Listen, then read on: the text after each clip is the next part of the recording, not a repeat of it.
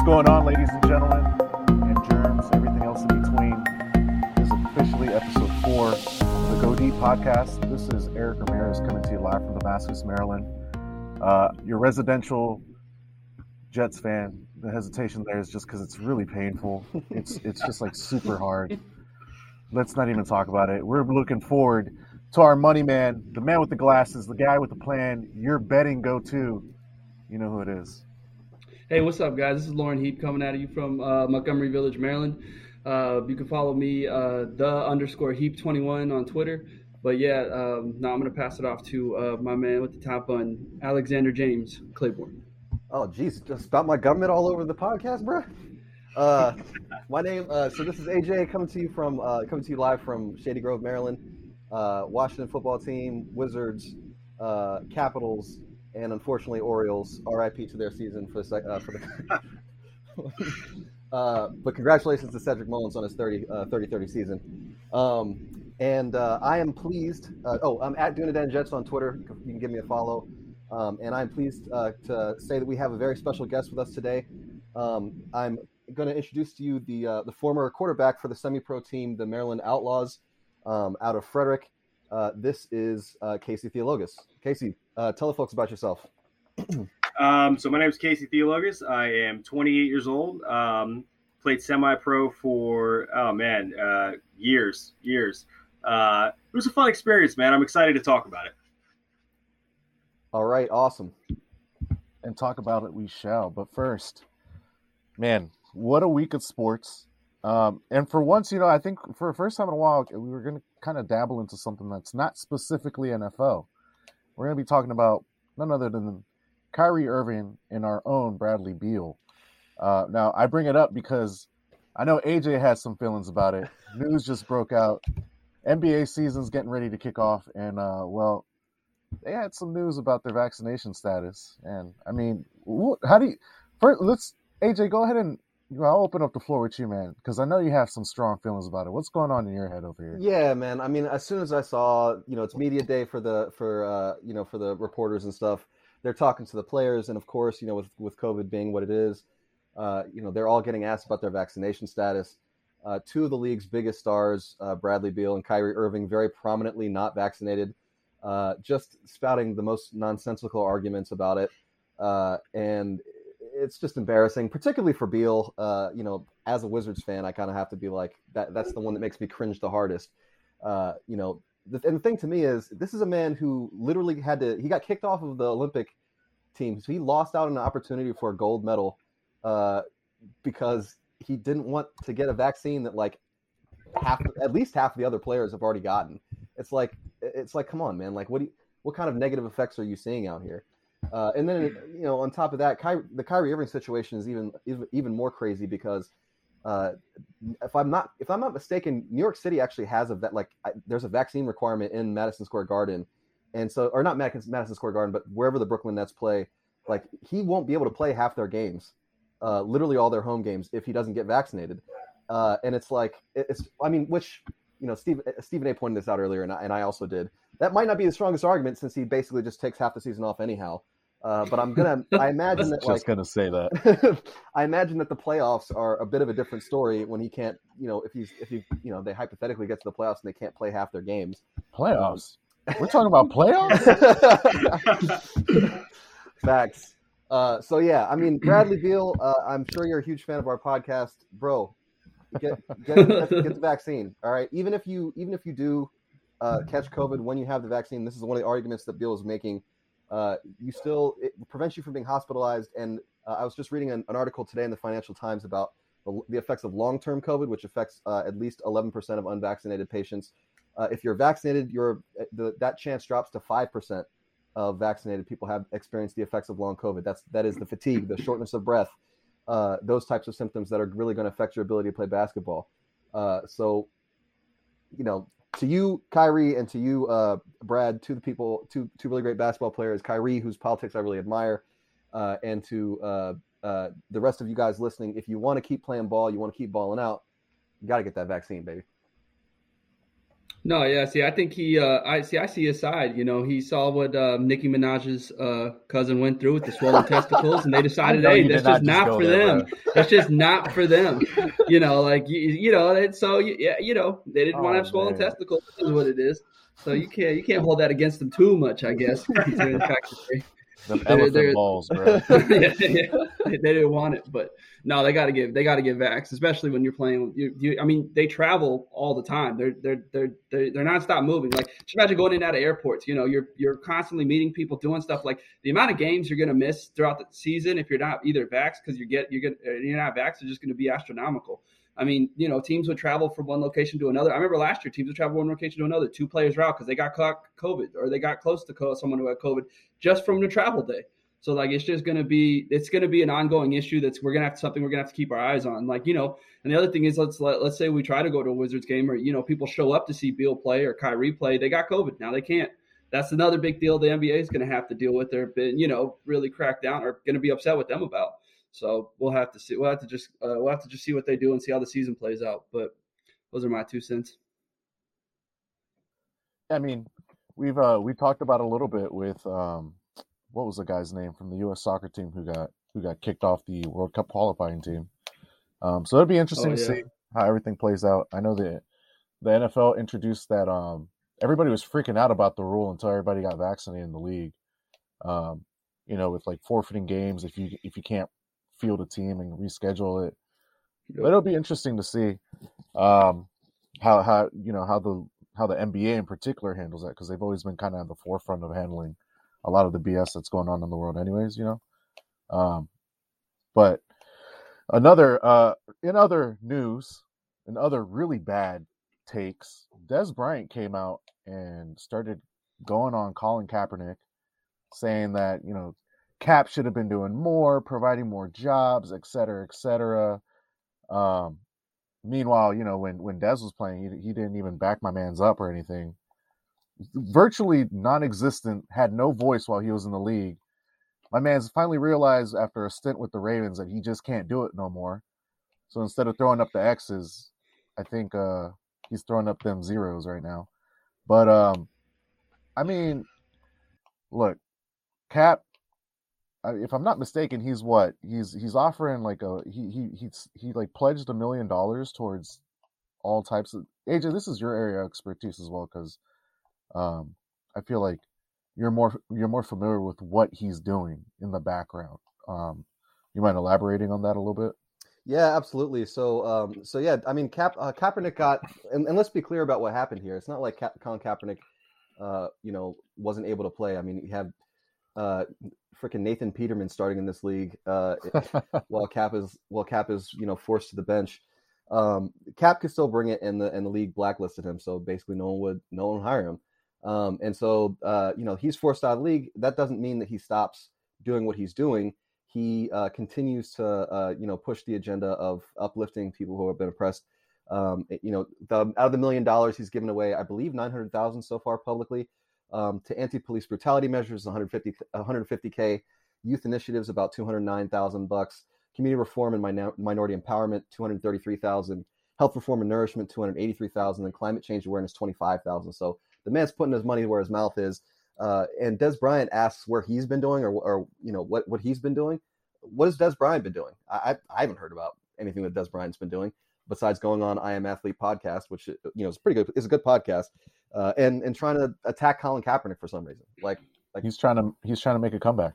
Yeah, that's what he's doing. He's like toting up to those owners who like blackballed him. He's like, look, here's a house here's a house slave for you. Don't worry, I'll go ahead and take care of it. But anyway, so yeah, Colin Kaepernick, real deal. Des Bryant, not so much. That's my 2 cents about that. Yeah, it was weird. He went on this rant that like he's not providing jobs. Like you could be providing jobs and things like that. And I sat there and I was like, what in the world are you talking about? It just was so confusing because like, where is this coming from, right? Like he didn't back him up during the league, and now he was like, I was going to bide my time to take my shots. He's like, so now I'm going to or speak how I feel. I say take shots, speak how I feel. But I mean, I'm reading these headlines. Colin Kaepernick starts Know Your Rights Fund to help minorities amid COVID. You know, the $1 million in aid for Somalia. Colin Kaepernick donates custom-made suits to outside New York City office for parole or for parole office for felons so they can go get jobs. I mean, like, you don't see Des Bryant with these headlines. Don't get me wrong, maybe he's doing something and we don't know about it, but I don't know why these comments were warranted and where they came from and why he just decided to make headlines, I guess, today. He was decided to just be like, well, I hate Colin Kaepernick and he sucks. So anyway, but yeah, it's kind of what it seemed like to me. It's just like, well, this is random. Like, why would you, this was unnecessary. But anyway, those are my thoughts on it. Yeah. I mean, it's definitely interesting to see a guy who literally has not been in the league for probably like 2 or 3 years at this point try to come back to relevance. I think he's trying to just pull like a T.O. or a Chad Ochocinco. Everybody, like these three guys always kind of rotate around and they're like, you know, Ocho's like, sign me, Saints, because you guys don't have Michael Thomas. And T.O.'s constantly talking about a comeback. So, I mean, maybe it was his turn in the bracket. I don't know. Kind of dumb, but coming for Colin, who's literally just like minding his own business, doing Seriously. right in the world. Facts. But yeah, Des, I mean, you can come on our podcast and we'll just tear into you live. That's okay too. Sticking with wide receiver news though, this one's pretty recent. Just came out today. Josh Gordon just reinstated in the league. Got suspended after he didn't even play a game, I don't think, in Seattle last year. Signing with the Kansas City Chiefs, the 2019 Super Bowl champions, if I'm not mistaken. Signing another weapon to the arsenal there. I guess they got tired of getting bullied by the Chargers in the AFC West. I don't know. And you know what? I'm going to ask our guest here what he thinks about this signing, because we all remember what Josh Gordon can do. And now he's got a legit quarterback in Mahomes. Casey, I mean, what are your initial thoughts hearing about Flash Gordon signing with the Chiefs? Wow. I mean, I was so surprised when I woke up and I just saw signing with the Chiefs. I mean, in my opinion, that's the Chiefs trying to compensate for Sammy Watkins leaving. You know, they're trying to get a big receiver. I mean, and Josh Gordon, he can play. I mean, he's a great athlete. I think he can still do it. Is he going to get into some more trouble? Most likely, yeah. But you know, we'll see what happens. I just think they're trying to make up for Sammy Watkins. I mean, Sammy signs with Baltimore, if I'm not mistaken. Yeah, that leaves their starting wide receivers over in Kansas City. I mean, you got Tyreek, undisputed number one over there. Mm-hmm. Can't cover the guy. Number two, though, tell me if you guys have heard of him, Demarcus Robinson. The one-hand catch. You guys see that one-hand catch that he had? And I feel like that's his main claim to fame is every once in a while he'll go up there and he'll make those catches. Yeah. But other than that, the guy's like he's a splash play. You know what I mean? So I could definitely see wanting a complimentary number two, and there's no better one than Josh Gordon. But Lauren, I mean, what do you think about it, man? No, yeah, I call Josh Gordon. My nickname for Josh Gordon is Old 9 Lives over there because somehow he just keeps coming back. I have no idea how he's able to keep. Oh, him and Roger Goodell must have like a great relationship. They must go on dates and hold hands and be out all night together because man, he keeps coming back. And like you said, Demarcus Robinson's their number two. They have Hill. They rely on Travis Kelce a lot, but this is going to open. This is if he comes back and he's in shape and it can play. This is gonna make them again. Chiefs were already dangerous. It's just gonna make it even worse because there's knocks on their defense. But when you have Patrick Mahomes sitting back there, I mean, it's like I always equated them to the Golden State Warriors that were winning championships for years. If they're down, if that team was down 20, it didn't matter. If they're down 30, it really didn't matter either. You could just get hot, and that's what this team can do with Patrick Mahomes. They just get hot and they can just start slinging it. And put up, and next thing you know, they're up 30 points, or they can put up 30. So I expect them to have I expect him to be on that team, and he's going to turn some heads, that's for sure. Especially with Kelce and Hill lined up with them. So, what about you, AJ? Yeah, man. I think I'm happy about it. I love Josh Gordon. I was disappointed when he gets. I'm always disappointed when he gets inevitably suspended for drug use. I think he's a great argument for why the NFL's drug policies are really silly. I'm glad they finally freed my mans. I'm happy to see him out there. Yeah. I mean, I always joke around and say, like, Josh Gordon probably has like some real good dirt on Goodell. He's got to. But I mean, it's good to see him back on the field. He's exciting. I mean, even when he was with the Patriots for a little while, they would feed him, and he's still bald. So it'll be fun to watch, especially in KC. I feel like it's a good place for them to go. Yeah, it'll be interesting to see. But another thing to talk about that's awesome to see. How about a 66-yard field goal with time expiring to set NFL record from our very own Tucker in Baltimore? Yo, did y'all see that kick live? Oh yeah, yeah. We watched it live. We were losing it. I mean, that is one of the most insane things. Like one of the coolest things I've ever seen on live television before. Like to see him. Like I remember when I was setting up, I say to Lauren, I say, he's gonna kick a 66-yard field goal. And I was like, come on, man, there's no way he's gonna hit that.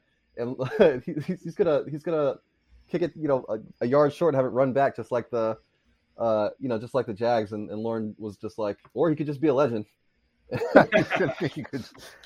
Yeah.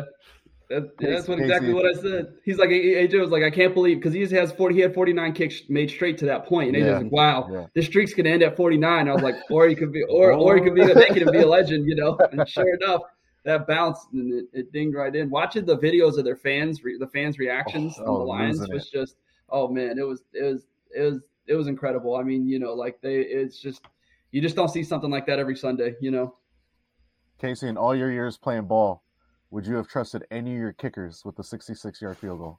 Never.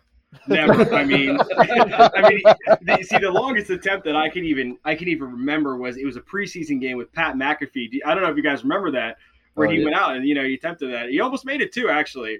So, no way. I mean, just seeing the 66 yards, you're like, nah, there's no way. I mean, but if there was one kicker in this league to do it, it was definitely Tucker for sure. Yeah. So, just seeing the Lions' faces sinking after that, it's something, man. I'll tell you. But I think he deserved it of all kickers. My heart goes out to Lions fans everywhere. I don't know what it is with your franchise right now, but like you guys just, I mean, and I say this as a Washington football team fan, and an Orioles fan, and a Wizards fan. So I've experienced some down years. Trust me. We understand sucking. You guys. I don't know what it is, but maybe it's something about the building. Maybe it's all the cursed money from Ford exploiting those auto workers for so many years. It's the bad juju from Flint. Yeah, man. It could be bad juju from Flint. I mean, we got to fix those problems, and then maybe the franchise will start looking up. I mean, you look at the Lions games; they're all close games. They very well could have been. Yeah, they could have been 2-1, possibly 3-0. I mean, it's close, but they're cursed or something. I agree with that. Oh man. Well, talking about curses, it's like, no, I'm just kidding. No curses over here. But I think I'm going to pass this over, my official hosting duties. I'm going to slide them over to AJ. Just because Casey, the fact that you stepped on the podcast with us, like an actual player, someone who's like studied the game, knows the game in and out, not just on the field or what we see on TV, but it way more in depth than we do, having lived it for a while. Man, I'm gonna let AJ and I know me and Lauren are gonna bounce back and forth in here too, but we're gonna ask you some questions and just, man, let us have it. Give us all the juicy detail, man. I look forward to it.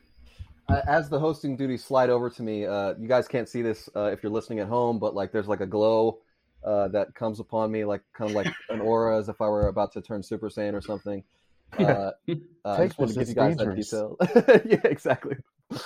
It's dangerous to go alone. Okay. Okay. All right. So, Casey, thank you so much for joining us. Once again, just so everyone can hear it, we have with us Casey Theologus, who's a who is the former quarterback, not necessarily a former quarterback, but the former quarterback for the Maryland Outlaws. Frederick, and he is here to talk to us today about what it's like to be in, what it's like to play semi-pro ball, how it compares to college and the NFL, and I'm looking forward to the interview. Just to start off, Casey, why don't you just tell us a little bit about yourself? And you actually have a personal connection to the podcast in that you and Lauren grew up together in Olney, I believe, as when you're kids. And then I didn't know this, but you were really close friends with one of someone who ended up being my cousin by marriage. Yeah, I mean, Lauren and I have known each other for a very long time. I mean, when did we meet? Maybe eighth grade. I'm gonna say middle school. I think Yeah. so. Yeah.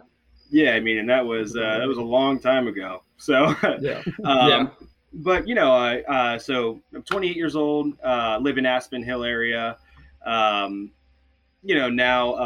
work-wise, I'm working with animals, doing stuff that I love, but I never lost love for the game.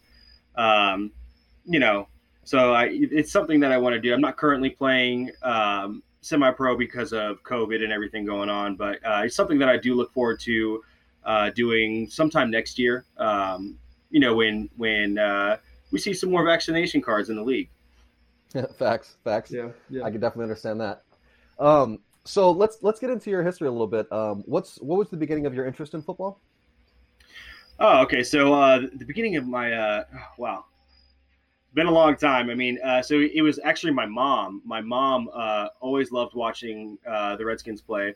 When I was a kid, and my older brothers. I have two older brothers who were very, very big into football, and I just remember coming home one day from sleepover at a friend's house, and my mom was watching a primetime game, and I was like, you know what, like I'm gonna sit here and watch with her, and I remember after a while, my older brother was like, hey, I got a football in the car, you want to go outside and throw it? And ever since then, it just kind of stuck with me. And you know what? I have a twin brother, so having that twin brother there to practice with me all the time was like, that really helped me progress as a player. So, that was really the beginning of it. Yeah, shout out to Jesse. Hope you're listening. Okay, and you played some high school ball, right? Yeah. Why don't you tell us about that? Oh, high school was something. I'll tell you, my brother and I started out freshman year, and he ended up getting Lyme's disease in freshman year, and with with my twin brother, I mean, the closest person to me, it was just like he couldn't play. I just felt like I shouldn't play. We came back the next year, ended up doing we ended up doing like sort of IR for high school, if you will. It was cool. The next year, our team won a state championship, but we didn't really do anything because being on the injury list isn't but that was something that was cool. I mean, I ended up chipping a bone in my foot from jumping a fence in high school. Yeah, it was interesting.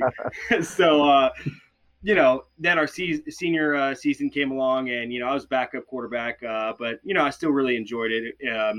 And my brother played wide receiver, so it was cool. It's funny because we actually had our own plays, so it was really cool. Coach made up plays for us. He would call it the twins package. So something that was really interesting.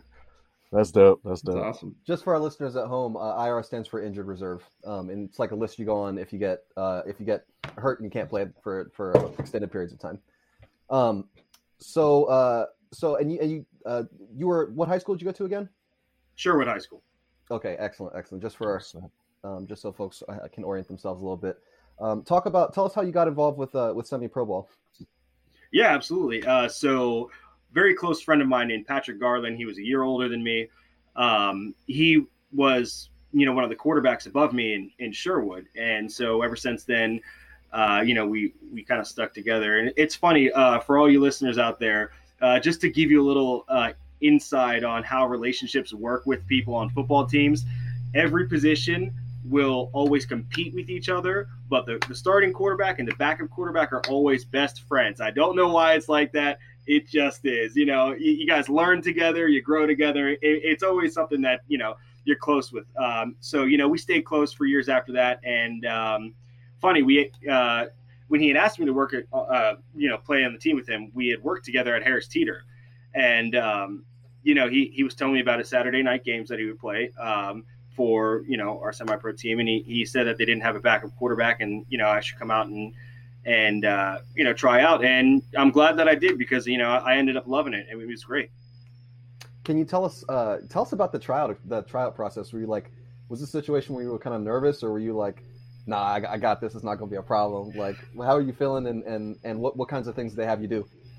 It was interesting because when I first did it, it was kind of both. I was a little bit nervous, but I was excited just to be getting out there. I mean, the best way to see the ECFA, which is the East Coast Football Association, it is sort of like the XFL, where it was an entry level to where they can scout you from there, and you can go on. So it was a little bit of both. And I remember I actually brought a friend of mine named Tim Daniels. He played wide receiver, for Sherwood, and we actually tried out together. And it was actually great because, we just hit it off right away. I think it was also really good for me because I had that one receiver with me that I'd already built chemistry with. So, we looked pretty good, I'd like to think. So, it worked out.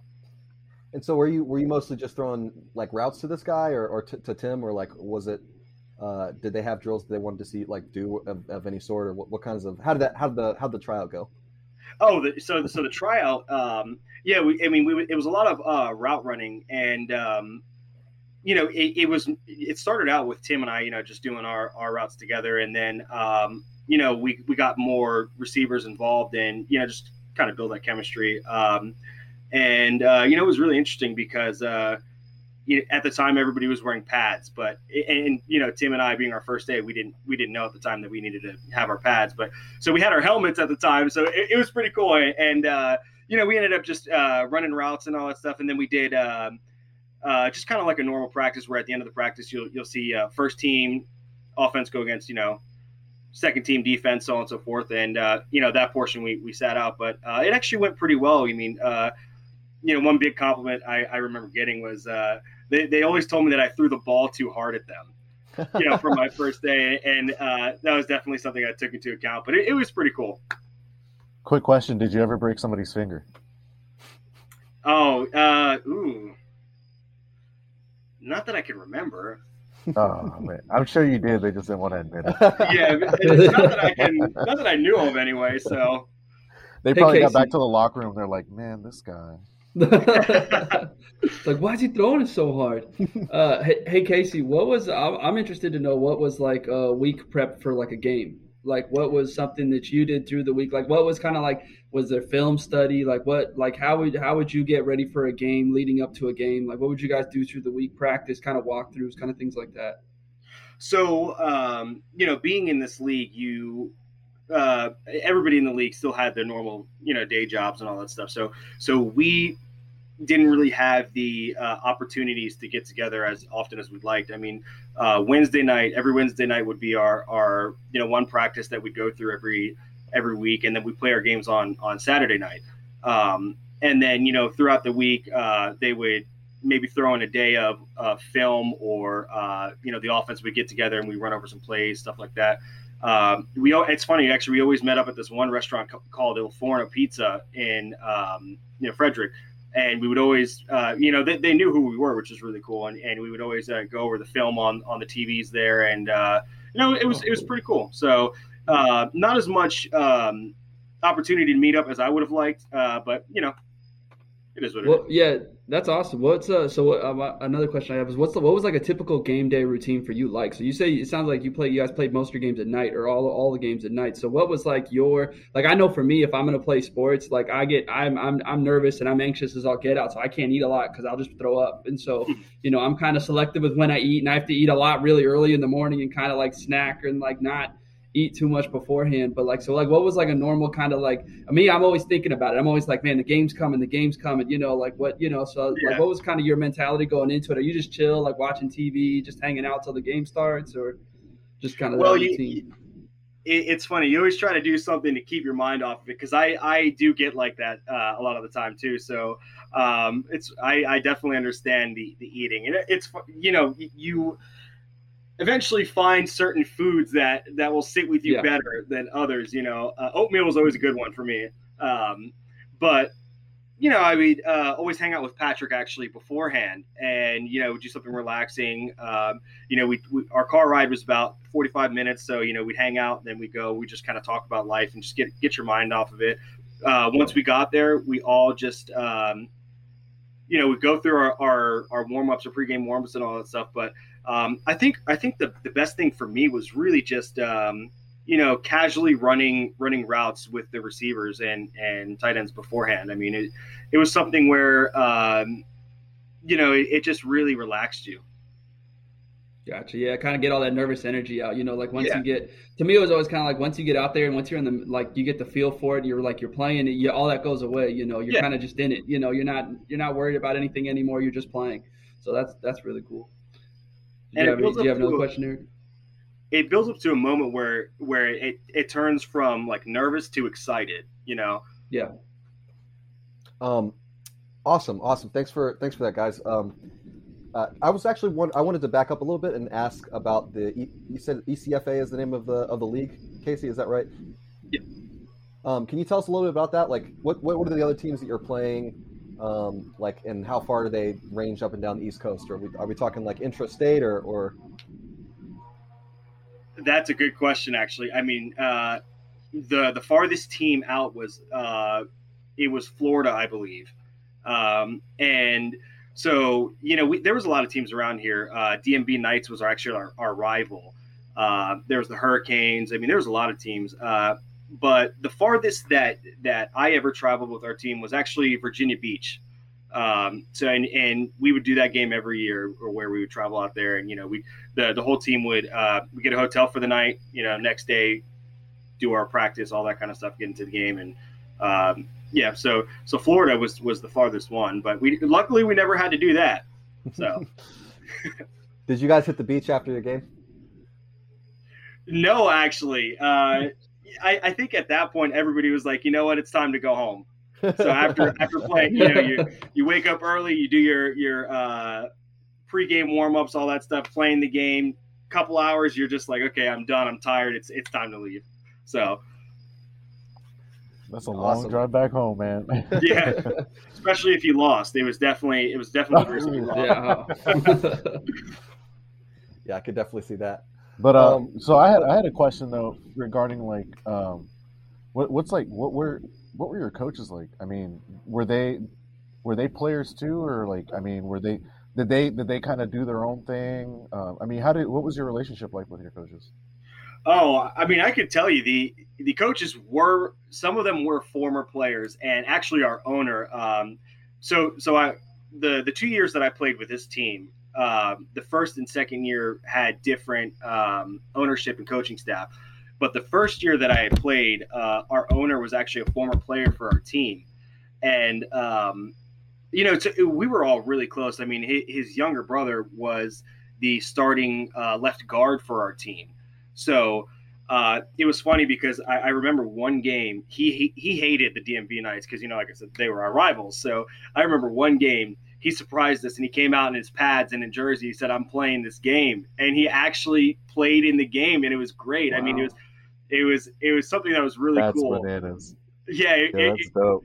For the owner to step off the bench and be like, I'm coming in. Or not even the bench, step out of retirement, I guess, for a game. And he's like, I'm coming in for this game. I want in. But it was cool. I mean, and of course, Patrick and I were both really close with our offensive coordinator, Todd Hilton. He still actually coaches football, but we were always really close with him, and it was definitely close with the coaches, I'd say. That's really cool. I like the what is that? Isn't that like Mighty Ducks, where like one of the coaches gets in the game at some point? I can't remember, or one of the owners. I don't remember, but whatever. That's pretty cool. Emilio Estevez for an owner, I guess. So let's talk a little bit about since we were talking about ownership and everything. What's the structure of a semi-pro football team like? Obviously, it's as you're just getting into, it's a little bit more porous between ownership and the players and stuff. So talk to us about that. Like, what do you how did you interact with the front office? What was their relationship with like with you guys? Oh, I mean, it was great. I mean, it really came off. They were a lot closer with us because most of these guys were former players, so they always had their 2 cents on everything. I mean, any little thing that you do wrong, they'd always get on you for it. And it was a good thing. I mean, that's something that helps you grow as a player.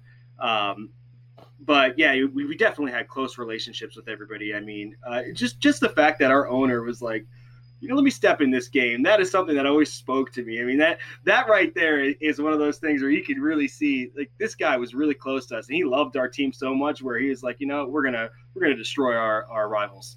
It was something really cool. Yeah, I'd love to see Dan Snyder take the football field for a play. Just one, just one play. Please don't.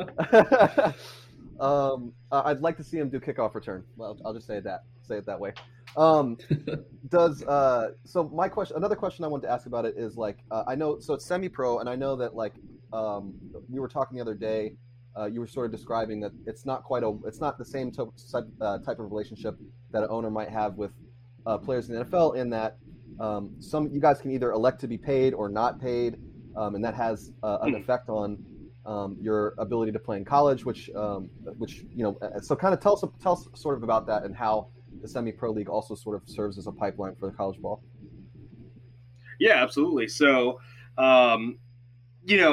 semi-pro games are heavily scouted, which is really cool. I mean, it of course all depends on your age. I mean, you got guys that are coming out and they're 18, and some of the guys in the league are 40. I mean, the age range really, spans here.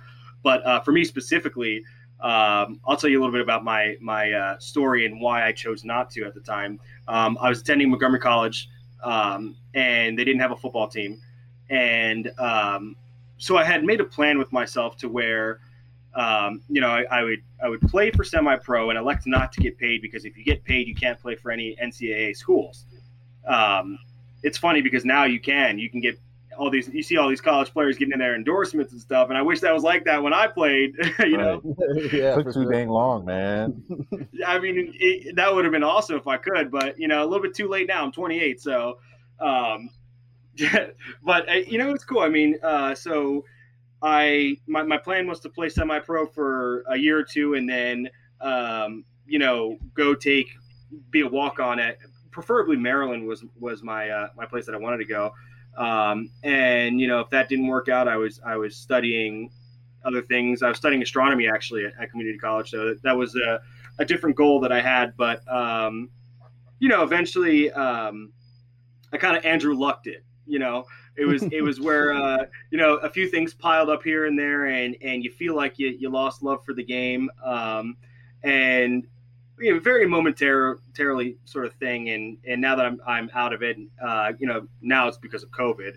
I definitely have a huge desire to go back, a huge drive, ready to go and play. So, that's kind of how it went when I was there. And when it comes to the payment, if you decided to get paid, they would give you incentives based off of your stats, essentially. So if you scored a touchdown, I think it was a couple hundred. It was pretty cool. So now, if I go back, or whenever I plan to go back, I will be getting paid.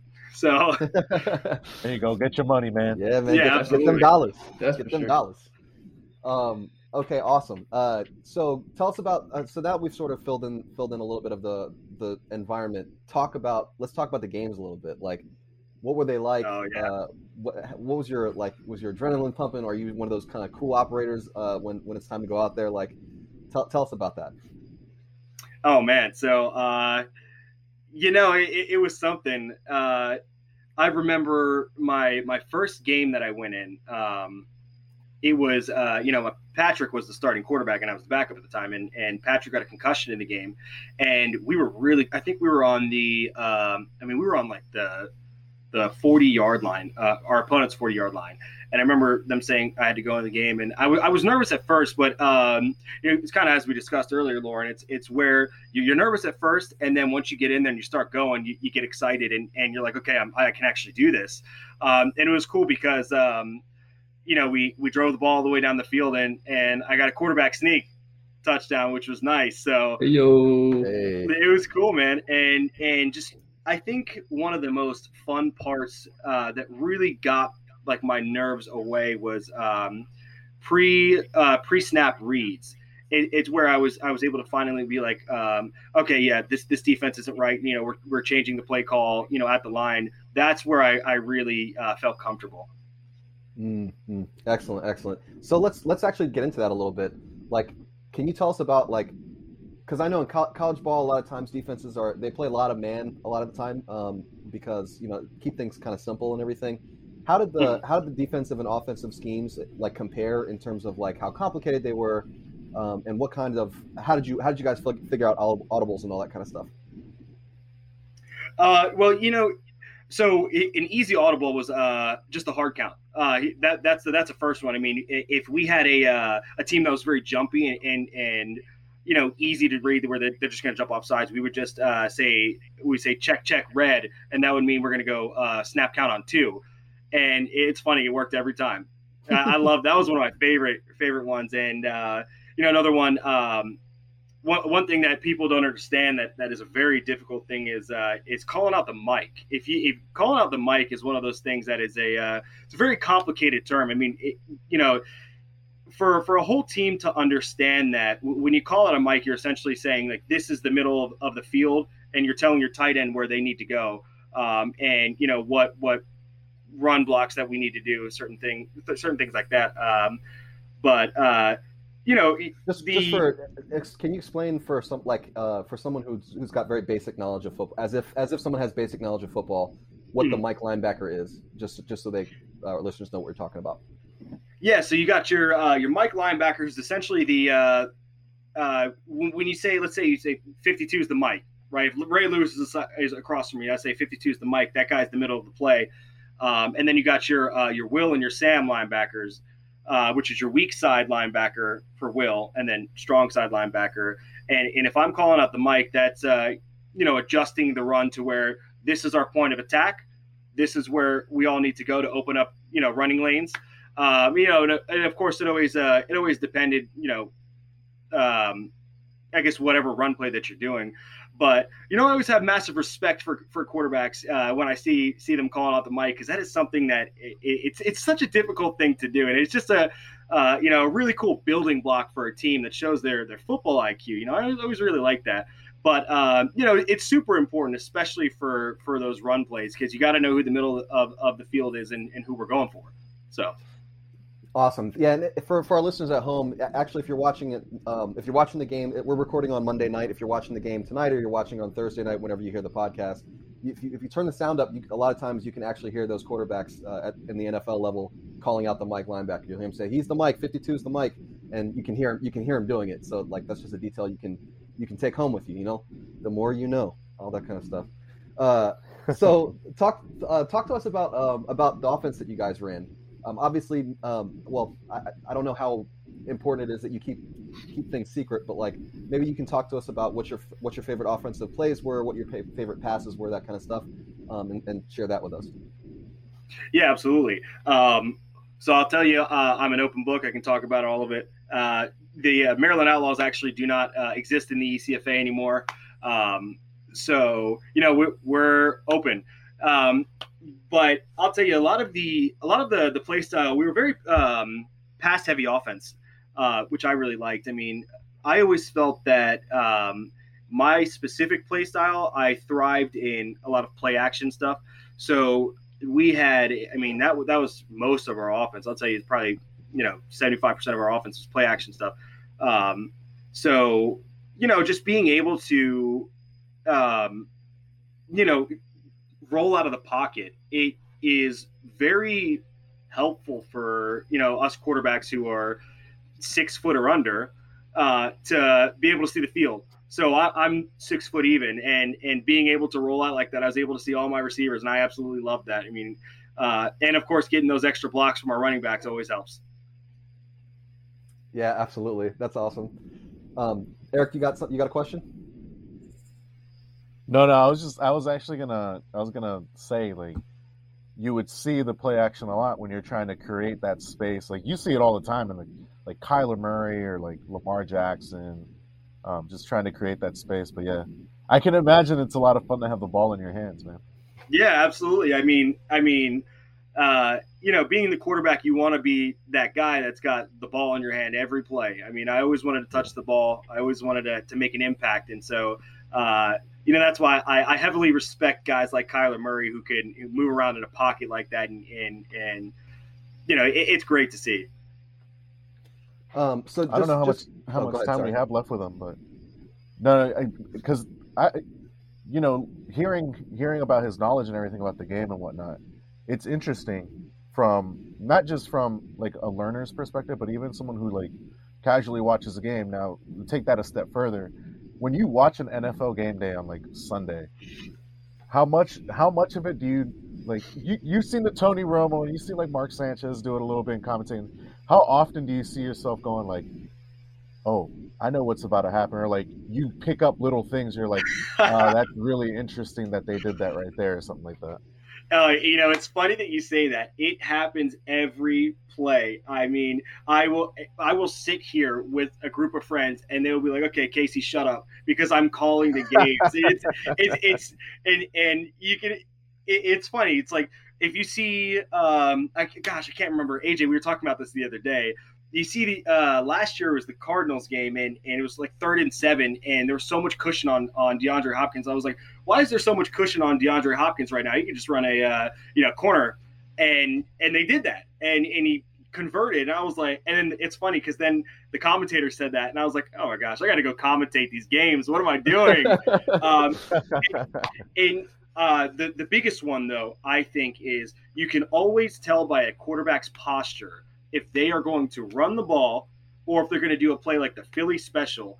I mean, if you look at Justin Herbert yesterday, because he had a quarterback sneak, you just see his posture where it's so leaned forward. You can just always tell, at least for me. And then when you see the Philly special, like Nick Foles, and I remember seeing this when the Browns did it. I think it was the next year the Browns did it, and Baker Mayfield went all the way over to the right side of the line. I'm like, yeah, they're running the Philly special, and they did. I mean, it's always, that's why I always cherished my time as a quarterback, because it's really opened my eyes to these things, and I'm like, oh, I know what they're about to do right now. It was really cool. That's a good question. Yeah. I bet your friends hate going to the bar with you to watch the game. Oh, absolutely. Come on, man. Yeah, but they know. I mean, my friends know that we're big football guys, my brother and I, and mainly fans of the Washington football team, but just football fans in general. You know what I mean? I can always appreciate my Tony Romos or guys like that. So they know what they're getting into. So we're coming up to 8:00 now. I do have two other things that I wanted to address for sure. So one of the things that we were talking the other day, and I was asking about injuries and like how it actually physically takes a toll on your body. I know it's an important topic for me because I'm constantly bringing up how much these players are sacrificing when they're going out there every Sunday, because I think that's a side of the game that we don't necessarily see all the time. So can you talk us a little bit about how it, like the physical toll it takes on your body to play in even a semi-pro game? Yeah, that's another great question. I actually have two separate stories about this. So, being a very heavy play action offense, you got your defensive ends that will crash a lot. So we used to have this play where it was, I call hike, I turn over, fake it to my fullback, then with my right hand, fake it to my running back with my left hand, then roll out. And, you'd have our fullback run out on a little banana sort of, and, just dump off pass. And I remember the specific play, I dumped it off to my fullback for like 30 yards, which is great. But I had both the defensive ends. One came up top like that, and the other one came below, and they just cut me in half. And I remember biting my tongue on the play because I usually chew gum during games. So I remember biting my tongue on the play, and it was super painful. But I remember just getting up, and I was like, you know what? At the time, Patrick and I were the only two quarterbacks on the team. So I was like, you know what? Patrick had a concussion. I got to get up. I got to do this. And, frankly, being in that game, you're excited. So it's like, okay, I'm getting my chance. Like, this is great. You want to hold on to it. So, sometimes you just kind of tough it through those injuries, but yeah, it will get you. And so for the second story, this one's a funny one, actually. It was a preseason game, my second season. My second season, I became the starter because Patrick, essentially retired from semi-pro. And we were playing this game in Virginia. And it was, so we were supposed to run, we were empty backfield.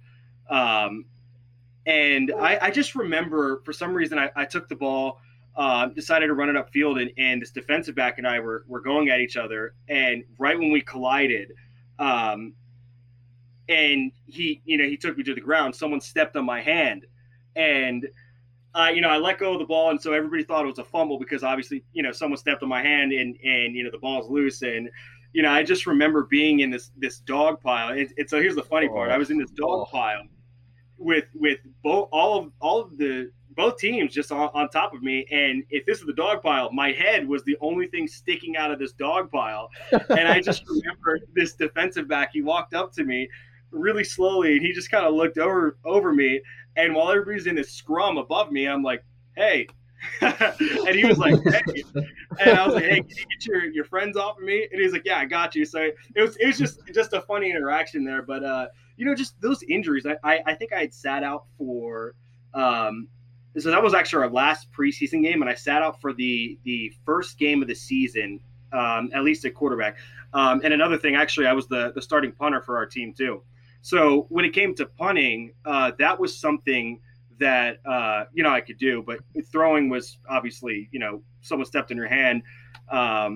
It doesn't seem, when it pertains to the NFL, some of these injuries don't seem like they're that big, but they are. So just a couple injuries there that you generally fight through it. So yeah, wow, thank you so much for bringing in that detail. I did have one other thing that I wanted to ask, but I think you actually may have covered it. So I guess we'll leave with this. I have a bunch of questions about Washington football team I wanted to ask you, but we can save that for another time. You can come on the pod and chop it up with us if you don't mind coming back. I'd love to. But the thing I did want to ask is just if there's anything that you want, our audience to know about playing semi-pro ball, about your experience. If there's anything any lessons you've taken away from it that you just want to share with the world.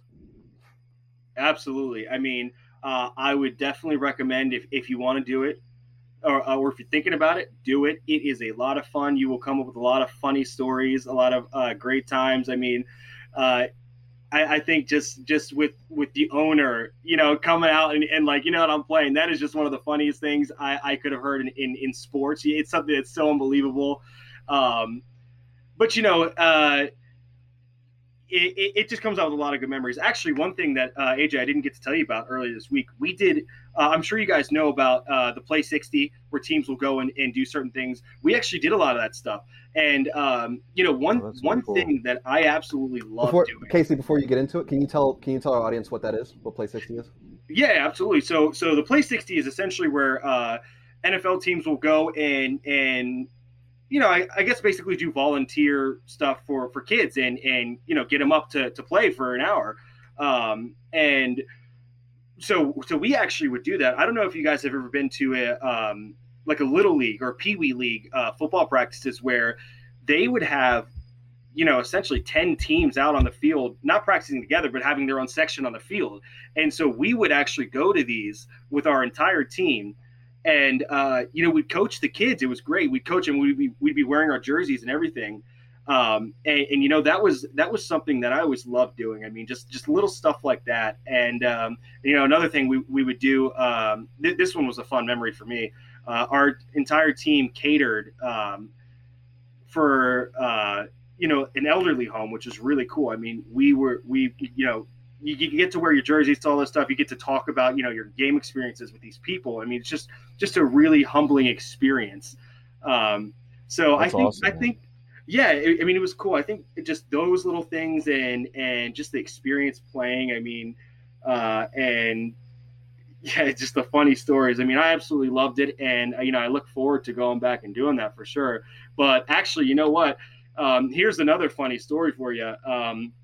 So my second season, this was our first meetup after our off season. And so I remember we had all met up at this park to sign our contracts, because you have to go through contract signing and all that. And so obviously, because it's before the season, we had a lot of new players. Nobody had an actual jersey number except for some returning players. And so I remember one of the other team captains, who was our starting nose guard. Danny Fox was his name. He had all the jerseys with him, and so being at these events, so after we all signed our contract, we went and traveled to the Little League field where all the kids were there, and so he had all the jerseys, and he had to pass out jerseys to people so that we can wear them, we can look professional while we're doing this kind of stuff, and it was really funny because once the number 6 jersey came up, which was my jersey. Someone tried to grab it, and he yelled, "No!" He's like, "That's our quarterback's jersey!" And then he's like, "Where's our quarterback?" And then everybody looked at me, and then he's like, "Here you go," in like the nicest tone. I mean, it was super funny. I'll tell you what. I mean, just being a quarterback for a football team, they treat you like you're a king. It's just really funny. So I mean, lots of good stories I can tell you from it. I mean, I just really enjoyed football. Semi-pro football. I would highly recommend, if anybody out there, any listeners are thinking about doing it or even going to a game, do it. I mean, it is awesome. So, and if I could, I'd love to share my favorite play that I did. Yeah. Go for it. So, AJ, you and I were discussing this the other day. So this was actually our last game of the season, and we were losing 18-10 to the DMV Knights, which was our rival. And so, I was playing the game because, again, Patrick, our starting quarterback at the time, had a concussion earlier in the season. So, I was playing, and so I remember it was 2 seconds left on the clock, and we were running shotgun. We had twins on both sides, so that means 2 receivers on both sides for you, the listeners who don't know that. And I had a running back next to me, so our very outside guys were running deep posts, and our inside guys were running deep corners.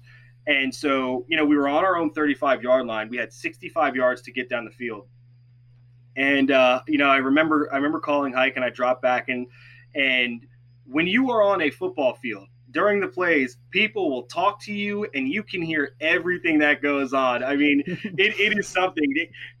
Anytime you guys watch an NFL game, I mean, you sometimes you can hear the players say stuff, but being on the field, it's different. So I remember, calling hike, I dropped back, and I heard the buzzer go off, and our offensive line just parted, and I shouldn't have done this, but I did this. I decided to run the ball. It was 65 yards. I decided, you know what, I'm just going to run this. So I ran up the field about 20 yards, and I remember the safety came flying down, and he was like, "I'm gonna hit you, and when we collided, I laid this guy out. It was the funniest thing. I laid this guy out, and so I started running upfield to kind of the right side. Actually, I have a picture of this if we can see it. My receiver right here. Yeah. I started running behind him, and he was blocking a corner, and so he and another defensive back came, next to me, and I stiff armed one into the other, and they fell down. And so I'm like, I'm really going to do this, and I ran all the way up to the 3-yard line, and I got tackled, and we lost the game. So it was my favorite play. But it was a heartbreaker. I'll tell you, for our last, that was essentially our last play of the season. And I remember standing up after that, and I shouldn't have done this, but I was young. I took off my helmet and I threw it on the ground, and I yelled, "Fuck!" And I just remember the defensive backs getting together, and they're like, the quarterback just did that to us. Really, the quarterback? And I remember after I picked up my helmet, I was like grinning to myself because I was like, yeah, I just did that. That was cool. So it's funny though, because even if I had scored, we still would have had to get a 2-point conversion. But that was definitely my favorite play, but also my least favorite play because we lost. So it definitely the heartbreak city, man. Yeah. I mean, it was it was something. But if I could tell the viewers one thing, if you guys go to a semi-pro game, I promise you're going to see something. You're going to see some stuff there. It's really fun. If you're thinking about playing, do it. I would recommend it to anybody. So. Well, ladies and gentlemen, you heard it here first on Go Deep Pod. Casey Theologus, thank you so much for coming on. Hopefully Casey, we can have you back, and we can chop it up about the Washington football team and such at a later time. But once again, thanks, Casey Theologus, former quarterback for the Maryland Outlaws. If you're gonna sign him, which you should, obviously, so he's over here running down D-backs. Make sure you pay my man. Yeah, man, I look forward to it. I mean, I'd love to, and I'd love to give you guys my perspective on watching a game, and we'll see where we'll go from there. So, right on, man. Thanks for hopping on, man. Thanks, Casey. Look forward to the next one. Appreciate it. Yeah, talk to you later. Man, that's great. Some good stuff right there. Chopping up with the local semi-pro quarterback. Yeah, getting that insight to the team. That's a funny story though. Bruh, He does that. Man. It's like a Disney movie ending almost, right? Like he's making all the right moves. He's running people over, stiff arming, like it's all going the right way. Then he gets tackled at the 3 and just short. It's bittersweet. Heartbreak, dude. Oh, I would be sick. Yeah. I know for sure. I'd be sick if I was one of those DBs that got run over, bro. I couldn't. I don't know what I would do. What? Getting stiff armed by the Q? I'd be like, oh no. Stiff arm by the Q. Not even stiff arm by the Q. Stiff arm into your own other teammate, and then like throw to the ground as he runs by you. Like, just before that, your safety just got destroyed. Like whatever Right. For free safety or whoever just tried to come down and lay a lick. He just ran him over. But think about that for a second. Like, so you're a cornerback streaking at the quarterback. You see the quarterback truck stick your safety. What in your right mind makes you go, nah, I got this one? What the right mind thinks to go high. I think if I saw someone get run over, I'm just like, well, I'm diving at their thighs. Like, you know what I mean? Like, I'm not going to be like, oh, I can truck him after that. Make it a business decision. Exactly. Executive decision. Yeah, man. But after that, I think let's circle back, right? So you got some great insight from Casey there. Now it's time for our own insight on what we learned so far week 3. So at the time of the recording of this particular episode, I think the Eagles are still playing the Cowboys tonight. Where I think we all can agree that we think the Cowboys are going to pull out the dub. Yeah, unless I'm mistaken. Mm-hmm. Yeah, I have them winning. But the rest of the games happened already. Sunday night had a great game. Had some entertaining games early in the day. Let's talk about 2 not entertaining games for us at least. And we'll start off with the. I'm just gonna go ahead and start off with the Jets versus Broncos. We suck. We're really bad. Tell me how you really feel, Eric. Tell us how you really feel. Don't hold back. Yeah. Just don't hold back. Tell us how you really feel about your team, Eric. Man, it's okay, buddy. We've all been here. Yep. Yeah, part of me is like, do I just accept the season as a wash? And it's like, I can't do that because it's only week 3, and we got a rookie quarterback, rookie head coach, rookie offensive coordinator, rookie defensive coordinator. It's just a mess, but wasn't a good game. We got stomped. The one caveat, our defense is still playing really good considering how young we are. And the Broncos have check out their schedule the first 3 weeks. It's phenomenal. They beat the Giants, they've beat us, and then they beat one other team who's winless. I can't remember who the third one was because they beat the Jaguars. They beat the Jaguars. That's who it was. Yeah, they beat the Giants, the Jaguars, and then the Jets. So they've had some cupcakes to start their season. So they go up against the Ravens next, which will be good. So that's all I got to say about the Jets. It was brutal. We did not play well. I know for you guys on the other side, Washington versus Lord Buffalo. Have mercy. I thought y'all looked competitive heading into the half, man. Heading into the half, we did look competitive. Here's the thing, right? Taylor Heineke has this was his first start where a team had a full week to prepare against him. He looked spotty. He made a couple of bad decisions to make questionable throws across his body usually. either at the sideline after a scramble or like across the middle of the field, trying to extend a play, trying to make a play, which you want to see, but you just got to see a little bit more wiser targets. I think on top of that, you had an early fumble, which you can't have. So we've got we ended the game with 3 or 4 turnovers. You're not going to beat the Bills with like that. That's just not going to happen. I liked some of the things that I saw. They made the team seem to make a more concerted effort to get Terry McLaurin involved in the game. Obviously, that Antonio Gibson touchdown catch and scramble was extremely encouraging. But again, 4 turnovers, you're not going to beat the Bills like that. So the outcome, after having watched the game, obviously was not a surprise, and it was definitely a painful thing to watch. The defense, kind of got hung out to dry. I mean, people have been saying, oh, the defense is overrated, blah blah blah. But the truth of the matter is, for Washington football team thus far this season, the defense has, or the offense has been hanging the defense out to dry. Last week we had Antonio Gibson, or the first week we had Antonio Gibson give the ball away at the 4-yard line. I don't see how you expect to beat the Chargers giving Justin Herbert the ball at the 4. So yeah. One thing I will say is I think that thus far this season, Jack Del Rio has been outcoached at the defensive coordinator for Washington. He zigs when he should zag. He's dropping back in soft zones when he needs to be, probably in man coverage, or at least just 2 high safeties and the rest in man. So that has not put the defense at an advantage. And then as for our much maligned defensive line, I think everyone's expecting them to get sacks constantly. I mean, Chase Young doesn't have a sack yet, which is surprising, but he does get pressures. It's not like he's not contributing out there. So all in all, obviously a whatever it was, 35-21 result is not what you want to see, or 42-21 result, or whatever it was.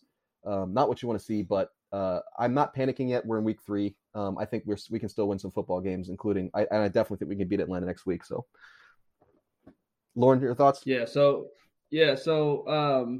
I kind of agree. Look, the defense to me is, I don't know if we can talk about, for me anyway, elite anymore, but I think that we're ranked last in a lot of categories, which some of it isn't on them, like AJ said.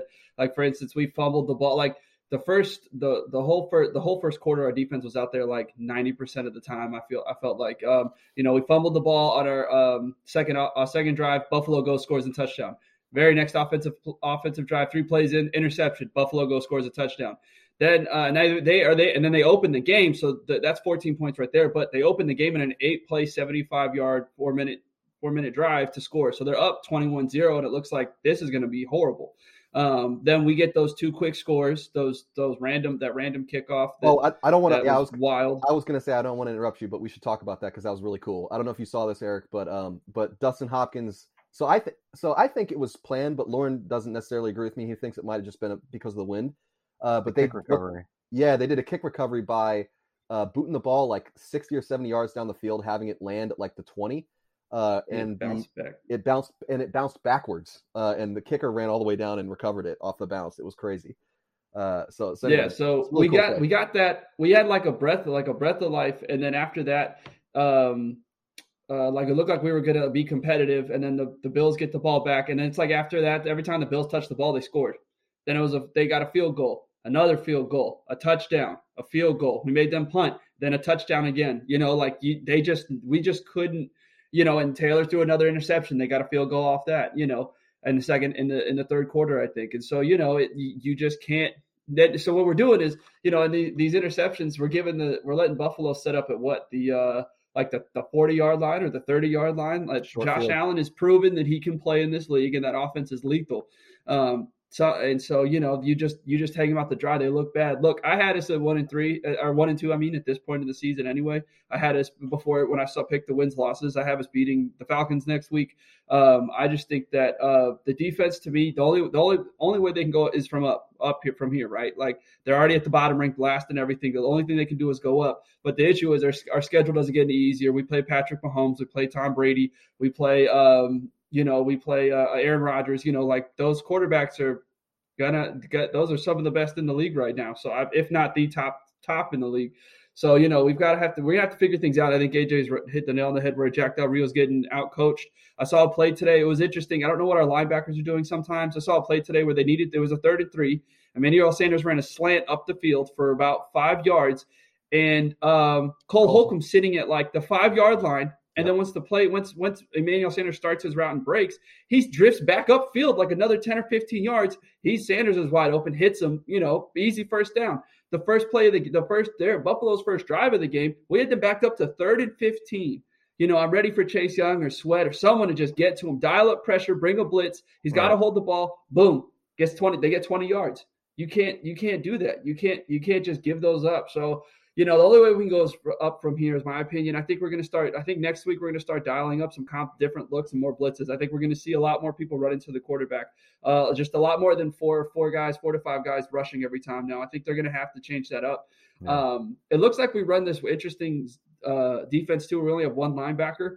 So like we have like a couple down linemen and then DBs and 1 linebacker. So, I think it's like it's like a different. nickel. I think it's like a nickel package except without the second linebacker, basically. Yeah. Oh. Like an amoeba defense. I heard Tennessee roll out something like that to try to beat Lamar Lamar's first year in the playoffs, where they have more speed on the outside, so they force.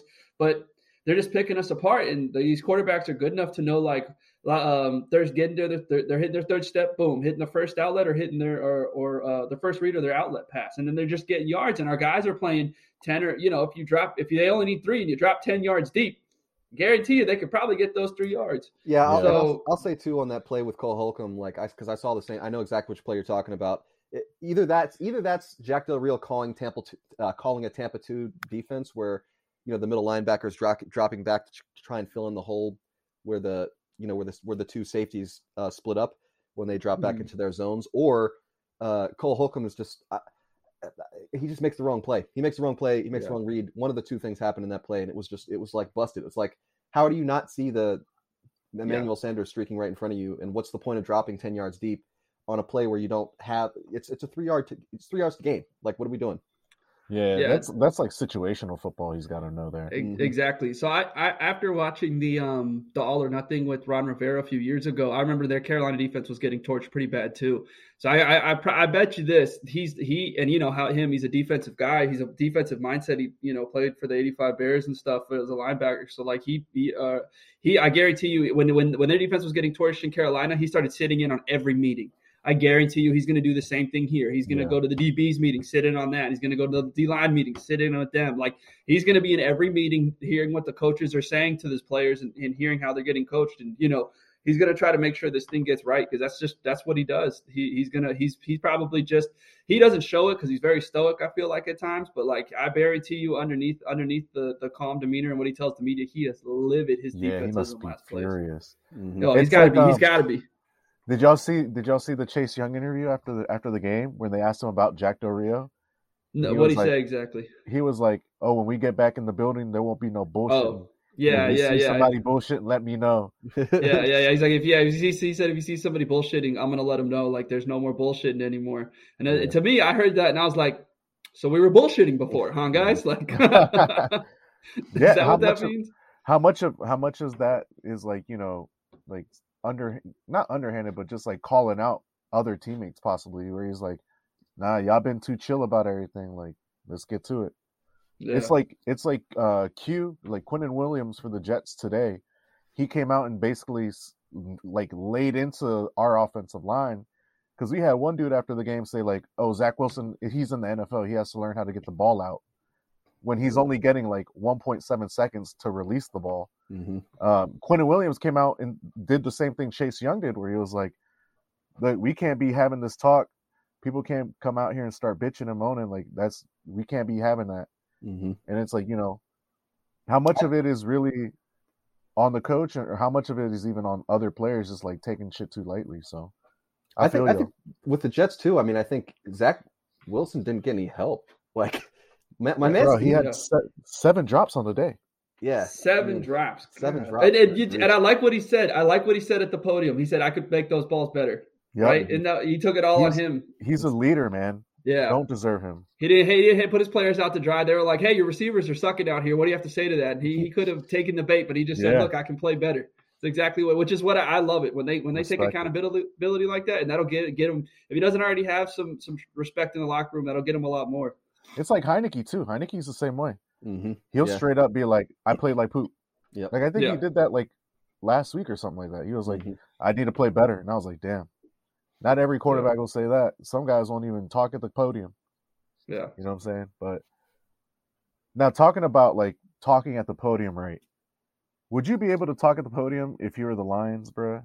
Can you imagine? That game was bananas. And we spoke about it very briefly, and you guys talked about, especially Lauren talked about the grit. I mean, Lauren, what do you think about the Lions? I mean, Ravens is the home team, that's why I want to talk about it, but the Lions, man. Yeah, the Lions are a gritty team. You know, even when they were getting blown out by the 49ers, and then they get like recovery like onside kicks, and they make it like when you look at the score, you know, you wouldn't have known the 49ers were blowing them out. You thought it was a shootout. And I can't remember off the top of my head the second team they played, but they also played them tough as well. And then the Ravens, they played tough for sure. They played the Packers in the first half of the Packers game. It looked like they had a game. You know, the Lions were taking it to them a little bit, and then Aaron Rodgers just did what Aaron Rodgers does. And then, you know, the Ravens game, Lamar Jackson had to make a ridiculous conversion on a 4th and 20. Yeah, that was insane. Just to get them in range. Then they had to kick a NFL record-setting field goal just to beat them. You know what I mean? Like they had to break. So like this team's scrappy. Like in my opinion, they might be 0-3, but I feel like if you rolled in there and thought you could just beat them, like that's not going to happen. They're not going away quietly. And if that head coach out there figured out Jared Goff, a lot of you know what I mean, make Jared Goff look. He's making Jared Goff look halfway decent out there. So they're doing something right. Boy, is he. Yeah, I gotta say, the Lions are not an easy out. I think everyone was expecting a blowout in that game. And what they did is go out there and give us a contest. And anytime you can do that with Lamar Jackson on the other side of the ball, that is an accomplishment. I mean, it's obviously you get the loss, that sucks, but it's week 3, and maybe you're not having the best season of all time thus far, but you got 14 games to make up for it. So. Hopefully, if you're a Detroiter, if you're a Lions fan, don't feel too down about yourself. You got a good football team. Definitely has been exceeding expectations thus far, even if it hadn't gotten the results just yet. Yeah. How do you guys? I mean, Lamar Jackson. He's the first 2 games. I'll say like his passing and everything looked a little shoddy. This week, man. I mean, he had 3 touchdown drops. Yeah. Yeah, Marquise Brown dropped 3 touchdowns. He bro. did, didn't he? Yep. It's like, I mean, at some point, I mean, look, we know a lot about football. We do, like, us collectively. There's all sorts of like factors here, there, X, Y, Z. This on this play, blah blah blah. But at the end of the day, if you're wide receiver, bro, you kind of got one job, my dude. My favorite line is, and AJ knows it because we watch football all day together on Sundays. When I see drops like Marquise Brown had one, I go, "You get paid a lot of money to catch that football. Like you get paid a lot of money to make those catches, to catch a ball. Like a lot of money. Like that's a catch you should have. Don't get me wrong. There's somewhere like it's like nearly impossible for them to come down with it. But then there's that one where it just is right in the breadbasket. He just dropped it, and it's just like." This ain't social sports. This isn't like you get paid a lot of money to be out there making it's like I could go out there and drop a ball and make this your salary. Like I couldn't take a hit. I'd be I'd be dead. But if someone hit me, but I could go out there and drop passes and take your paycheck. That's You'd for sure. You'd be cashing that check in the ICU. Oh yeah, that's for sure. Get my medical bill paid. That's right. Yo, someone whose wide receivers are not dropping balls. I want to talk about this because I literally just saw this graphic for it. The Raiders have Hunter Renfrow, Henry Ruggs, Darren Waller, and if I'm not mistaken, Bryan Edwards. All technically, if they were to maintain the catch, like the catch yards that they have right now, they would all cross 1,000 yards receiving. Wow. In Las Vegas, bro. Wow. That's absurd. I always knew Derek could throw it. I've always liked Derek ever since he came in the league, and he had that MVP type season. Then he broke his leg. I think he broke his shin bone or something. Anyway, I've always liked him and thought he could sling it. But then they finally got some pieces around him and they what a diamond in the rough for Darren Waller, to get him, because he struggled with substance abuse for so long, and then now he's clean and sober, and he's having the greatest. Man. Yeah, he's putting it all together. And like you said, that Hunter Renfrow was a sneaky good pick. He was that Wes Welker type player in college. I love watching him at Clemson with him and Deshaun. And so I knew he would be. People knew Hunter could probably play could play a little bit in the NFL, but I don't know if they knew he had targeted 6 times, caught 5 of them for 77 yards and a tutty. You know what I mean? Like he's showing out. He was small and he put on some muscle, and he can play. He's hanging. And look at my man Peyton Barber, 2-yard Barber with 111 yards rushing. Yeah. Peyton, 2 yards.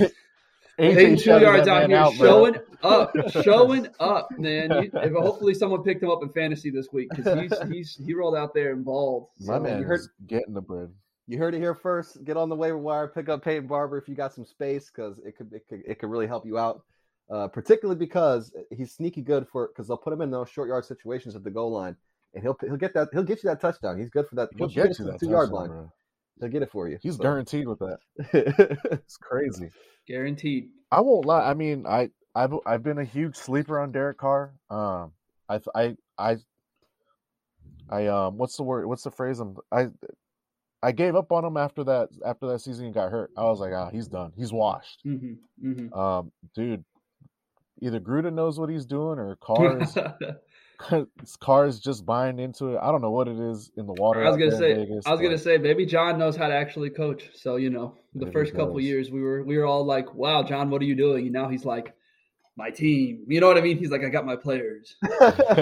Now they're winning games. I mean, the thing about John is he's. It's hard to know how credible he is. Obviously he knows football more than most people, but it's hard to know how credible he is in the league, just because when he won that Super Bowl with Tampa Bay, basically just running Tony Dungy's old system. And I was going to say, with his Tony Dungy took that team to the Super Bowl the year before the NFC Championship game. He just came in and won it. Exactly. And then obviously he was out of coaching for a while. And then he comes back and you hear all sorts of crazy stories about the stuff he's doing. But I guess that big personality he has is perfectly capable of organizing a football team, because from what we've seen so far, they are rocking and rolling out there in Las Vegas. Where they're not rocking and rolling right now is in Pittsburgh, man. We talked about this a little bit last week, right? Because we were talking about, are we worried about Ben Roethlisberger or what? And both of y'all, both of you said it, right? You're like, the injuries. Ooh. About to see Dwayne Haskins out there, bro. About to see Dwayne or old Mason. Mm-hmm. Oh, good old Mason Rudolph. I hope not, man. AJ, I know you like Mike Tomlin.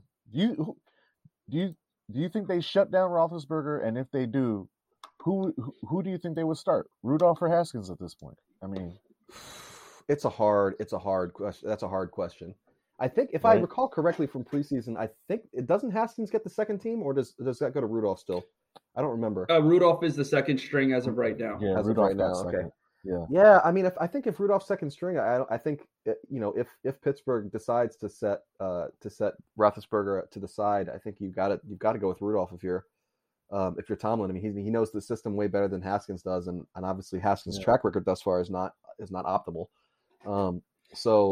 So I would expect them to go with Rudolph.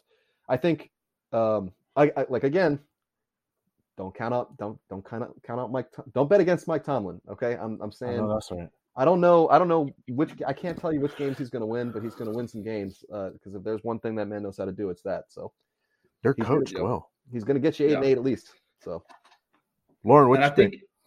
I need to double check if TJ Watt's still out, but I think that defense is always going to come correct, and that's going to keep them in games and keep them winning.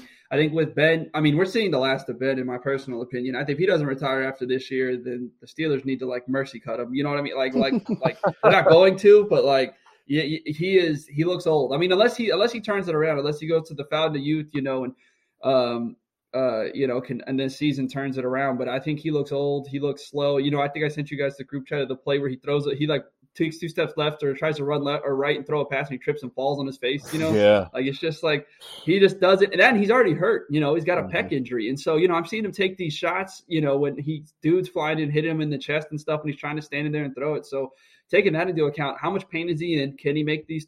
Can he hold up for the rest of these games? And I just don't think he will. I think at some point he'll get hurt or seriously hurt here and he'll have to go on IR for a couple weeks.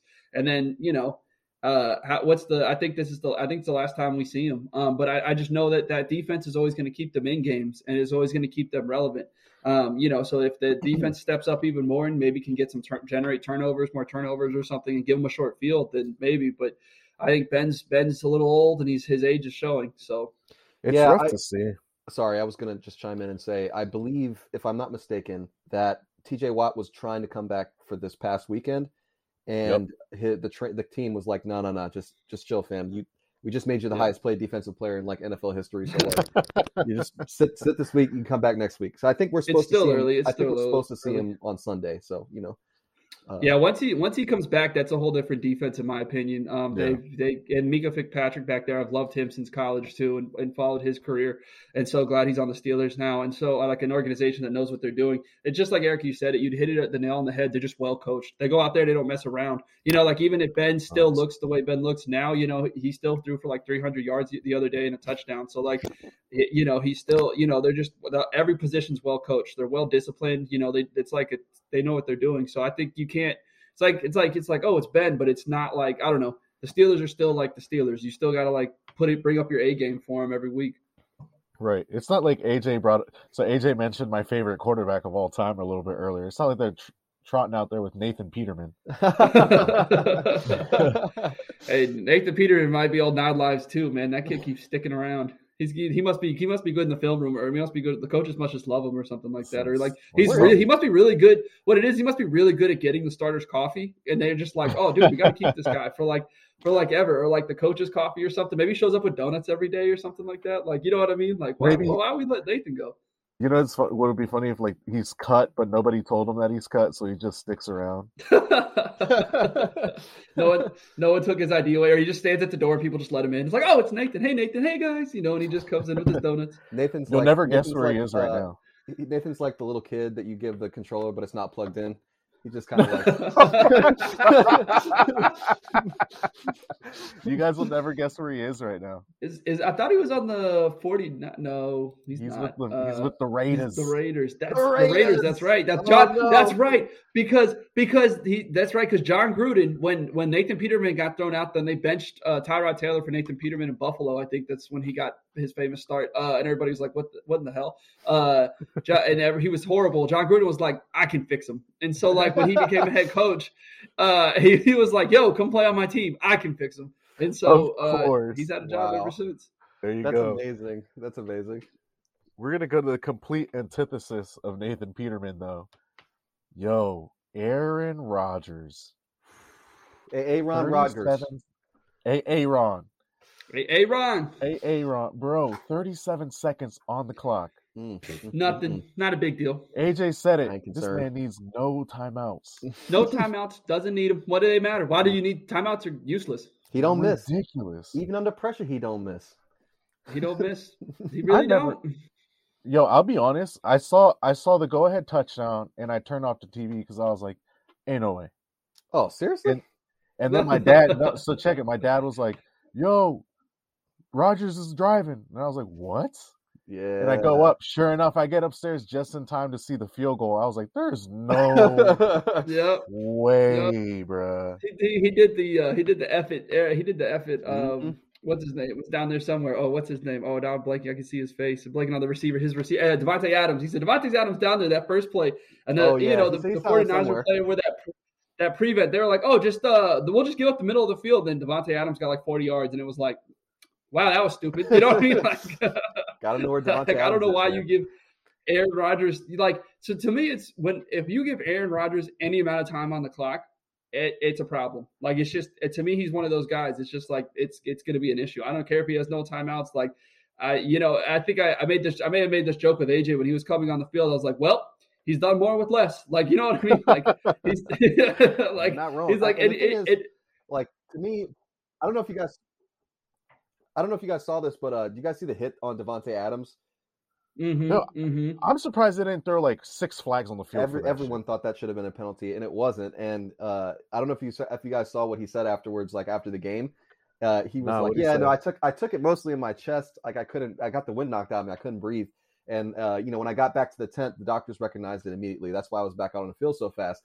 And like the one of the reporters was like, "How did you get back on the field? Like how do you take a hit like that and get back on the field?" And he said, "I'm built different." Boy. Yep. It's yep. And dude, he was just like, she was like, if you can't breathe, how did you play? And he was like, I'm built different. I ain't worried about that. And he was, you know what I mean? Like, oh man. My man said, I don't need lungs to catch. Yeah. It's like breathing, not a problem. I can just hold my breath. I don't need to breathe. That is absurd, man. Devontae Adams, best receiver in the league, hands down. He's up there. I gotta say he is. You make that man happy. Probably. Yeah, him or D-Hop. You make that man happy when pay time comes, man. Because there's he's on his last year of his contract right now. Yep. And it was funny because I remember in preseason the reporters were like, because Aaron Rodgers was doing his thing where he just wasn't showing up, so the reporters were like, what about you, Devontae? Are you gonna like skip stuff? He's like, nope. I'm gonna get my money. He's like, I came up with nothing. He's like, I'm getting these paychecks. He was like, I was like, sure, I want a contract extension, but I need my money too. So he's like, I'm showing up to everything. So he played it smart. He did. He secured that bag. Hey, get the football, secure that bag, bro. He's good for him. Mm-hmm. Yeah, he needs to get paid when it's time. Mm-hmm. The other good wide receiver that I want to talk about, who's an absolute cheat code in the NFL, is Cooper Kupp. Ooh, oh my goodness, man, that boy route running cold. He's unreal, dude. Did you guys see that little wiggle he did at the goal line to get that diving touchdown? Oh my gosh, he completely embarrassed the safety back there, man. Just sitting there watching for him to make his break. He breaks down and fakes one of those routes that everyone in the league does, where you sort of fake an out and then sit down on your hips and then try and move the other way, the other direction. Except he only took one step in the other direction. The safety breaks. His back is completely to the safety, so he has no idea if his moves is working or not yet. Breaks to the outside, and lo and behold, he's got enough room to dive in the end zone for a touchdown. I mean, one of the most insanely good pieces of footwork and like that I've ever seen, and he knew it was going to work too. He was like, "Oh, I got this. Watch this." That's bad. That's bad. It's crazy. No, my Rams bet for them making the playoffs is looking better and better every week as long as they knock on wood stay where they are. So because I put money down on that, them getting to the playoffs. So there's cash to be made if they keep winning games. And I thought, the Tampa game, I thought it would be closer, or I guess it was kind of close, but they rolled out there and were like, Tom Brady finally faced the defense, and they rolled out there like we're the team to be on notice in the NFC East. Like you need to pay attention to us because we're coming. So I saw a joke online that said Tom Brady lost to him now so we can beat him in December or February or January or something like that. He's like, wait till the playoffs come around and Tom Brady gets to see you again. Like he doesn't make the same mistake twice. So we'll see. I'm sure they're going to see each other in the playoffs, man. Like I'm 100% sure of it. And that game is going to be absolutely bonkers. Oh man, so good. For sure. While we're on the topic, just want to take this opportunity to shout out local legend Jacob Funk. For currently batting 1,000 against the GOAT, Tom Brady. There we go. Congratulations, hometown hero, Damascus High School, Moco and general, DMV, bro. Congrats. Yeah, how awesome is that, yo? You're like a 7th round draft pick. You land on the Rams, like one of the best teams in the league right now. And you can walk into a playoff team / like Super Bowl contenders, and you're just like, this is awesome. Like you're just winning like all the time, Like instead of going to like some horrible organization like Detroit, and then on top of that, you're in LA too, right? So you're like, you're the best of both worlds. You're not out in Detroit, some like bum city where I guarantee you the players fly out on the weekends or whenever their days are off. They fly out somewhere else to hang out. But yeah, and okay, also give him credit for being on Maryland, being a Terp. And then the other thing I wanted to say about him is he got to play last week. We saw him on the field. Yeah. He made some great plays. He made some plays, man. He really did. Local legend already. But I got a couple stats here. Tom Brady is so he's officially 0-1 against Damascus Hornets. Hey. Okay. He is also 0-1 against Montgomery County Public Schools. Yeah. That's right, Tom. And Tom Brady has 0 Maryland state championships. So take that. Uh-huh. That's right, Tom. Uh-huh. We outsmarted you. That's right, Tom, you loser. The state with the best never flag, gonna win you anything. can't conquer us. Don't come to Maryland. Yeah. You've been put on notice. Actually, I think he knows. I think he's going to find out apparently because I think he's got to come to FedEx Field. So, yeah, he does. We spoke too soon. Yeah. Wait. No, That's no, Prince George's no. County, though. That's No. Prince George's County out It is. there. It is PG County, but the gauntlet has been issued, sir. Do not come here or else. That's upset alert. Looking ahead to upsets or possible upsets, we got our slate of what to watch for games heading into week 4. So obviously, like we said, Monday night tonight, the Cowboys-Eagles game looks like an absolute mess. We've already got 2 touchdowns, a strip sack, and an interception. Fumble, interception. Yep. In the first 5 minutes. That's always a good time. Good old division rival game. This is going to be bonkers. Yay. The one game that AJ so quickly, and Lauren, you two both pointed it out, and I did not see it until I looked at my notes again. Rams versus Cardinals. Mm. Boy, oh boy. Me and Lauren match. Lauren, I'm going to have to come over for this one. Uh-oh. Come on, we got room. Man, this game is about to be bonkers too. Yeah, I'm excited for that one. No, it is for sure. 2 undefeated teams again. LA's going up against another undefeated team. The Cardinals, they look sharp. They almost fumbled it against the Jags last week, and then they were like, "Wait a minute, we're the Cardinals, you're the Jags. Like, go sit over there and be quiet." Yeah. And they rolled out there. But LA, I mean, look, I'm 3-0 with LA right now, but I'm also 3-0 with the Cardinals. So I don't know. Someone's going to leave with an L, one way or another. But I got LA. I mean, that's just me. You already know who I'm going. Oh, yeah, I know who you're going. I've been touting the Cardinals. Yep. I think they're gonna pull it out. Kyler Murray magic, baby. I think dark horse. I'm telling you. I know everybody knows that they're good, but I don't think everybody believes that they're gonna come out on top of NFC West. But I do. I do. Let me tell you something, Jake. I do, and I stand by it. I guarantee it. I stand by it. I guarantee it. I stand by it. You know what? AJ, what you got? I'm actually going to take the Cardinals as well. I think that the Cardinals come out and they hand LA their first loss of the season. Not necessarily I don't have any fancy reasoning this time. I've got no insider knowledge about either of these teams that you guys don't have.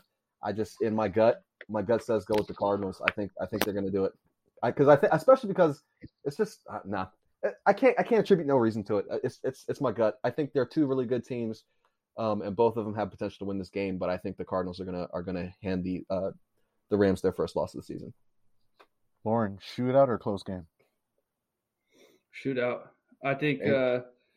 I think so. I think it's gonna be a shootout. I think it's gonna be a shootout for one reason. The only reason is Kyler Murray's escapability, or whatever you want to call it, his ability to scramble. So what's gonna happen is I think they're gonna try to keep him in the pocket.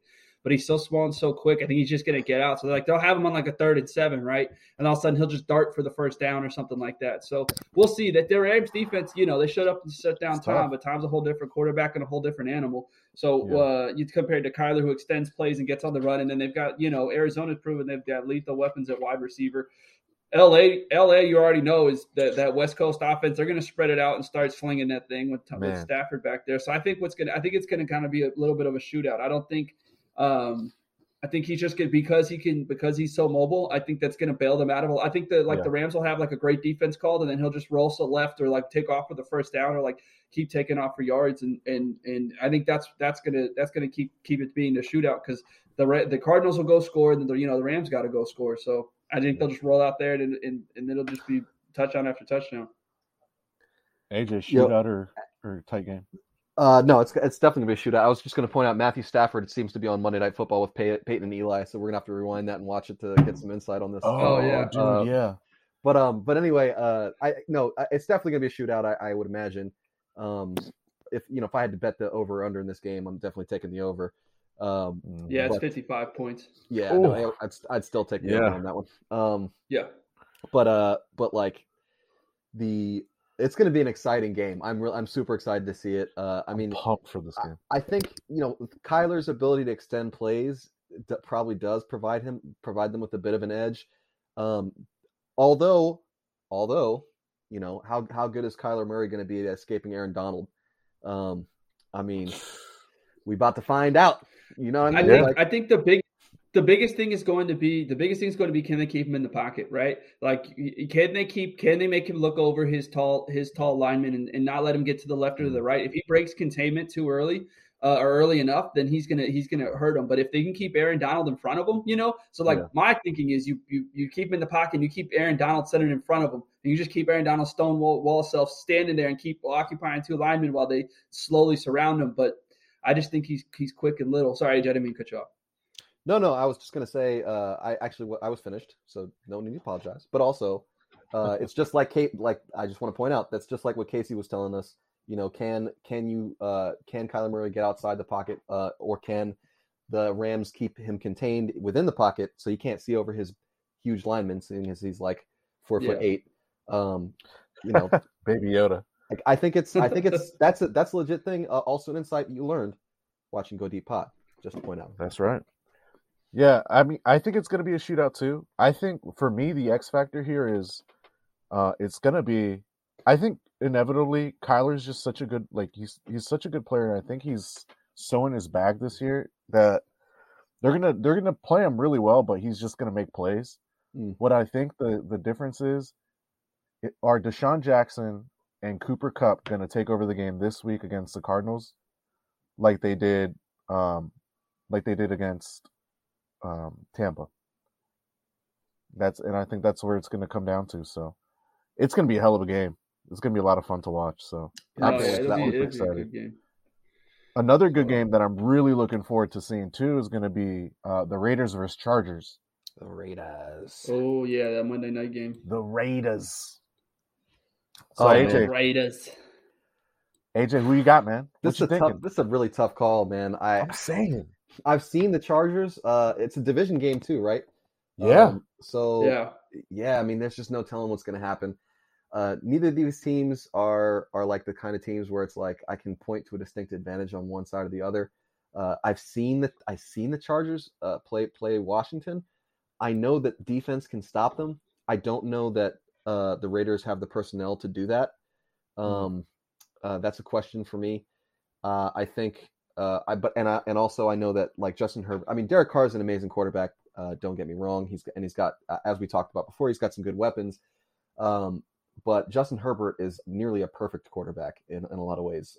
Like in the sense that he makes perfect throws, and he's very careful with the ball. So it just makes the decision so much harder. And I don't have a strong feeling in my gut for this one like I do with the Cardinals. Yeah, I'm leaning Chargers. Taking the Chargers. Okay, right on. Lauren, what you thinking, man? You going with Gruden or you got? Yeah, see, it's hard. Because you want to go with the hot team, right? Gruden. We just hyped up Derek Carr, and that Raiders D line is insane. That pass rush gets after the cute quarterback. So yes, sir. Justin's been balling all year. Just beat the Chiefs. Hang his hat on that. You got to beat the Chiefs to make it out of the AFC. And so, it's going to be an interesting matchup. Can the Chargers offensive line keep Justin Herbert standing up? That's going to be the big question. My gut's telling me not to. I have no idea. It's kind of 50-50. Usually I have a gut feel for who I like and who I don't like. Yeah. In this matchup, but man, this is hard. I feel like I'm leaning Chargers too, and not for any sort of particular reason. The Ravens game went to overtime. The Raiders, they've had battles, they've had struggles. I just think that they haven't. I think that the Chargers team is gritty enough, just like them, that they can also squeak out a win too. So I think it'll be I don't think it'll be very high. Like, I'm not saying it won't be low scoring, but I don't think it'll be a shootout in any way. But I think Chargers with Herbert, I think he either gets the ball last or, he puts him away early. But I think with Herbert, he makes enough plays that they win the game. But because I see both teams are pretty scrappy, and but I think I'm going Herbert here. Right on. Oh, I'm right there with y'all, man. Because I have to say, this game it's a literal toss up. I'm gonna rock the boat, and I'm gonna go with Raiders. The main reason being, the only reason is Peyton Barber. Ah, yeah. Peyton 2 yards. Peyton 2 yards. And what I Yards mean by make the that, difference. what I mean by that is I trust the Raiders' run game a little bit more than I do the Chargers' run game, because I think they'll get Josh Jacobs back. I'm not sure, but even if they don't, they got Peyton Barber, who's an absolute bruiser. Just keep the ball away from Herbert. I think the defenses are going to do what both of those defenses can do. They have two of the best cornerbacks in the league right now, Casey Hayward in LA or Las Vegas, and then you got Asante Samuel Jr., the rookie, absolutely balling out in Los Angeles. So, I mean, I think it's going to come down to, like Lauren said, who's going to get the ball last. So can the Raiders keep the ball away from Herbert? Because Herbert's going to – you guys saw it firsthand. We saw it yesterday against the Chiefs. Like, you give him an opportunity, he's going to sling it. And he's going to make the play. And he can. So I just trust Josh Jacobs and Peyton Barber a little bit more than I trust Austin Eckler as a pure runner. Eckler is a great pass-catching running back, and he'll make phenomenal plays. I just don't think they can compete, and I think that'll be the difference for me. So it's going to be a fun game to watch fair. too. It's I gonna mean, be a good game to watch. Yeah, it could go either way. I could see it. No, it's gonna be down to the wire. Another good division matchup that's coming up is the Seahawks versus 49ers. Right, so you just watched the 49ers barely lose to the Green Bay. And then Seattle got handed an L by AJ's favorite quarterback. Yeah. What'd you think about good old Captain Kirk, AJ? Hey, man, look, I mean, every now and again a blind squirrel finds a nut. Broken clocks like twice a week or twice a day, you know. So you know, it is what it is. I mean, he's got Adam Thielen on his team and everything. I'm still picking against him though tonight or this week or whatever. No, I'm just kidding. But the Seahawks and the 49ers division game, that means anything can happen. I think if I've got to go with one side, it's hard. Is the Seahawks offense enough to overcome the 49ers defense? Is Jimmy Garoppolo any better than the Seahawks defense? I think those are the two main questions in this game. I don't know the answer to those. It's a hard choice. Right. It's hard to bet against Russell Wilson. I don't know that I want to do that. But I think the superior defense wins the game, so I'm going to go with the 49ers. Okay. That makes sense. Lauren, what you thinking? I'm thinking Seattle. I just, it's hard for always me to bet against Russ. I think I like their they got beat by the Vikings. You know, Vikings came out and had to win that game, or else they started the season 0-3. So I think they came out and got punched in the mouth. I think they'll rebound. I think Jimmy doesn't help his team at all this game, and I think Russ just balls out. I think Russ does what he needs to do, and he gets them a win. Because, you know, I think AJ said it's a divisional game, right? And it is. So I think Russ knows, like, okay, this one's circled. Like, we need to get this one, boys. And I think he squeaks it out. I don't think it'll be very high scoring. I think like AJ said, might be a little bit of a defensive slog, but I think that Russ does enough Russ stuff to get them this win. I think this is one of those games where, unfortunately, we all agree. But I mean, because I gotta go with Russell too. The only reason why I pick Seattle is because of Russell, right? I mean, Russell Wilson is one of the best quarterbacks in the league, and I'm taking him over Garoppolo any day of the week. I mean, it's no contest. But yeah, but I definitely I would also take him over Garoppolo, to be clear. But I mean, yeah, like I said, I don't have a strong feeling about this one. I think I have to hand it to the superior defense, and I think that's the 49ers. That's all. 49ers. I don't blame you because I mean, the Seattle defense was absolutely exposed by freaking Alexander Madison. Mm-hmm. That dude he's in my fantasy football league's waiver wire still. Mm-hmm. Like nobody even knew who he was, and my man's came out and ran over them. Mm-hmm. And AJ hit the nail on the head there too, right? They got Adam Thielen, and they still got Justin Jefferson. Yep. Justin Jefferson. So it's like, if those guys can take over the game the way that, if those guys can take over the game, I can't imagine Tyler Lockett, Seattle, DK Metcalf. Yeah, totally blanked on their names, but I can't imagine how they're going to dominate the game too. So we'll see. I mean, it'll be interesting to see. I just think Russell does enough to squeeze it out. I think it's going to be like a 3-point game, nothing crazy. Yeah, it's going to be another one of those games where it's like, this could go either way. Right, 37 seconds left on the clock. Jeez, too much time. Too much time. The last game that I kind of want to touch on, that I think is an interesting matchup, you guys pointed out to me, and the more I think about it, the more it could be an interesting matchup, is the Colts Dolphins. Lauren, what you thinking about this game, man?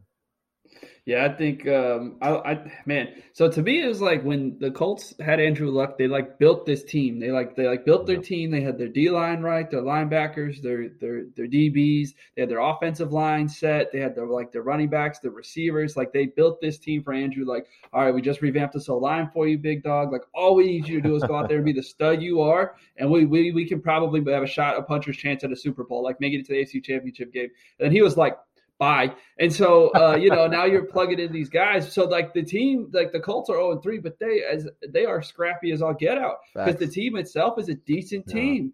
To halfway, you just need somebody back there that can be a middle of the league, somewhat of an average quarterback. And like, if Carson was healthy, if Carson could stay healthy, I wonder if these games, if they wouldn't be 0-3. If they didn't have to revert to a backup, I think in their set last week when he hurt both his ankles, and then he got hurt again this week. I'm pretty sure I saw him going to the tent.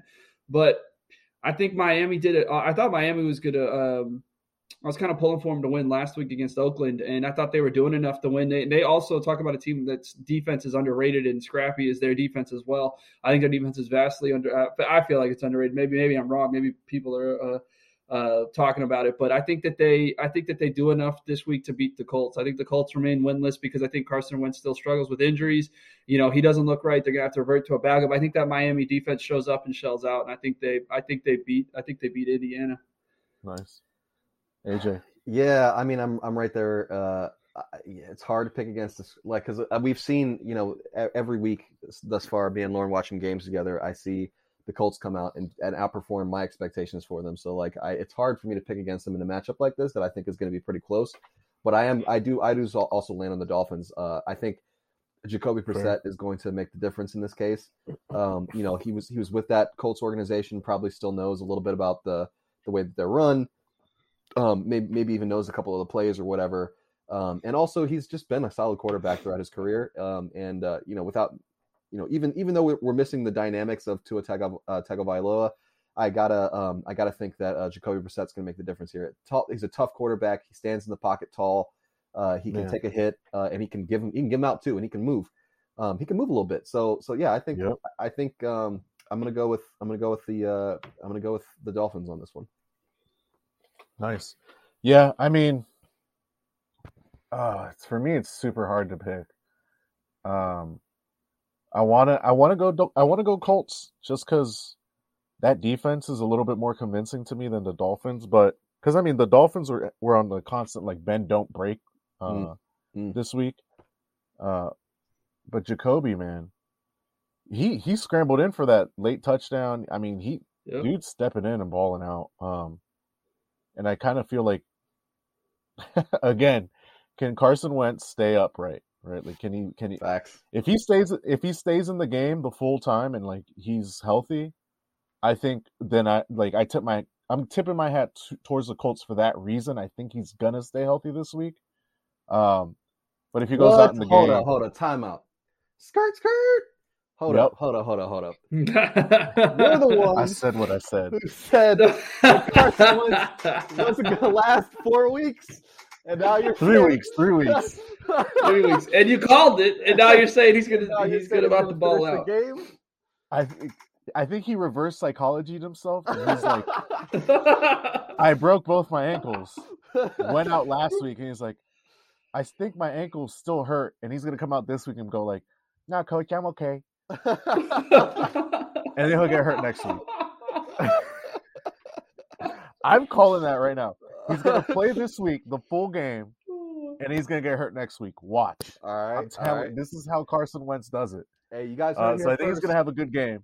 Are you hearing first? We got it recorded. Teams. Look, if your team has a bye this week, if your quarterback's on a bye or something, pick up Carson Wentz on Eric's sage advice here. Yep. Because he's going to finish this game. If not, I will be texting you guys both at 11 p.m. saying I just took another 4 shots of tequila.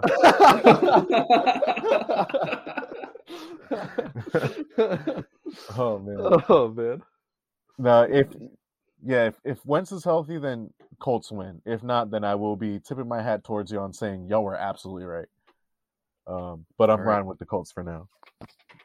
Now, that being said, the rest of the week heading into week 4, I think we are pretty consensus on these. Lauren, you got me on the rest of the games. Yeah, I got you. So I already filled in. I always keep track of who we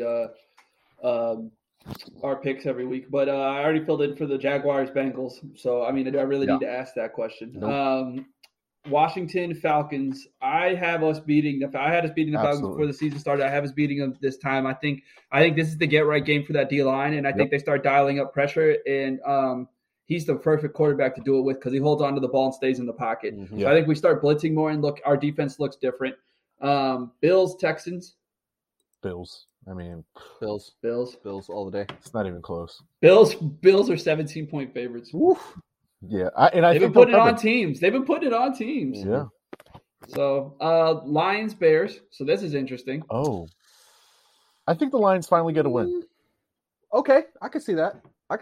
Yeah, I was thinking that too. I was thinking they roll, especially if they do the same. The Bears do the same game plan they did last week. I didn't get to see much of the game, but all I saw is that their entire offense had like 46 yards of total offense or something like that. So I think Detroit comes out there and goes, you know what? Damn it, forget this curse. We're winning this game. We're gonna get one. Not just that, but like Dalton still got the injury.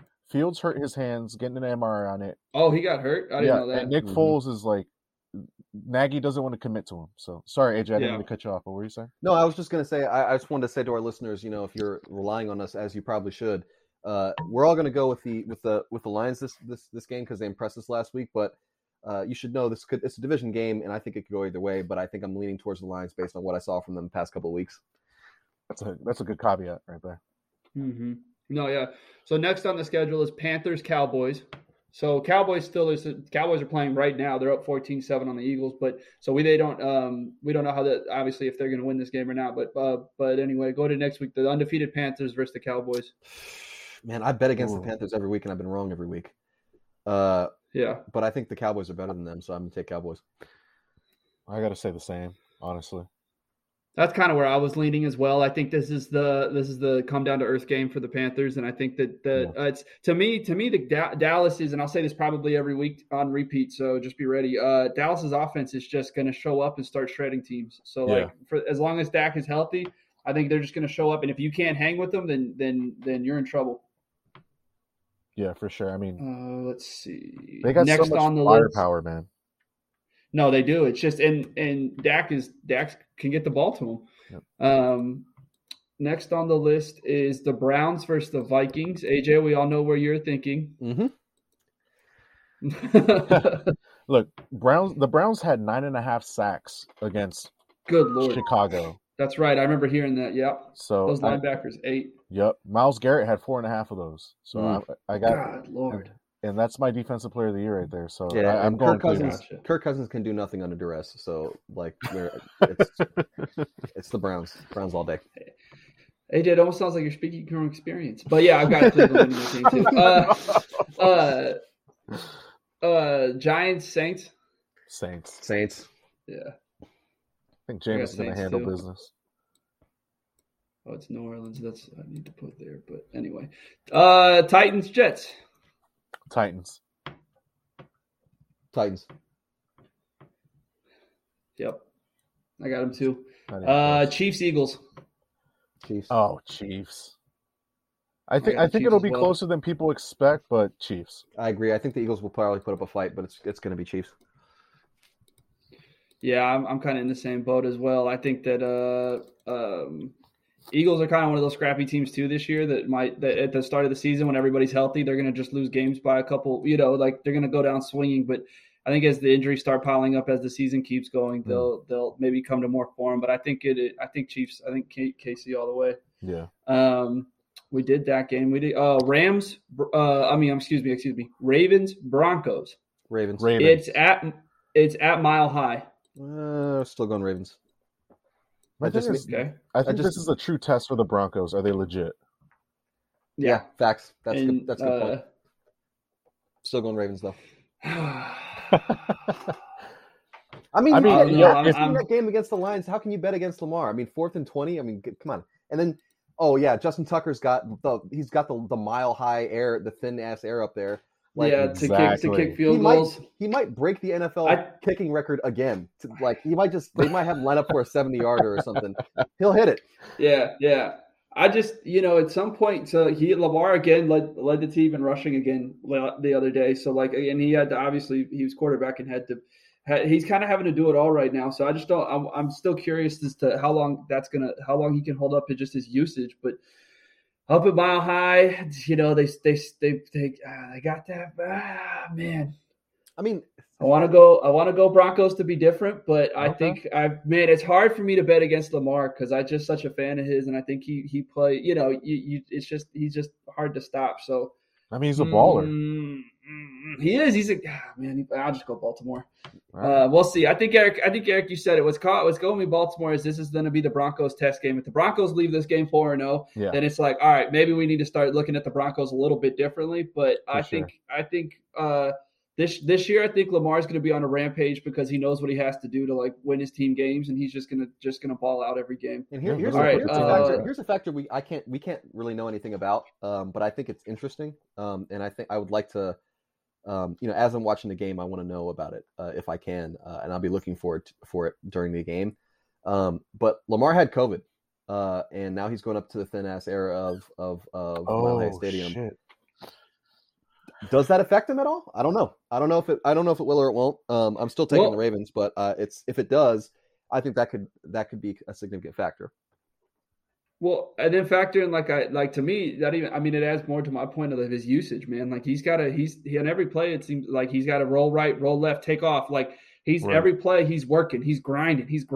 How long and that thin air up there, that, like you said, since he had COVID, part of that too is the conditioning, right? You get your conditioning in the before the season. You don't get in shape in the season. You get in shape before the season. And so how much is that going to catch up to him in that game? It's hard for me, but he, after seeing him gut out these past 2 wins against Kansas City, that was just all him. And then, to beat Detroit like that, you got to ride the high. I think on that too. You just got to stay. You just can't stay hot. You can't bet against them right now. You just can't bet against them. Hey, maybe Steelers, Packers. Maybe the thin air makes it easier to throw more jump pass touchdowns. Oh, geez. Yeah, maybe. Steelers, Green Bay. Packers. Yeah. Hard to bet against Tomlin, but Green Bay is Green Bay right now with Aaron Rodgers. All right, Aaron's gonna go up there and just. I think he's gonna, especially if TJ Watt isn't back, I think he's just gonna do what he does, what he does best. So, the Sunday night game is Tampa Bay versus the New England Patriots, which I all think we know who's going to show up and win this one, especially after Tampa Bay's loss last week. Brady, yeah, for sure. Yeah, it's Brady all day, and he's breaking that passing record. That revenge game's got to be sweet. Yeah.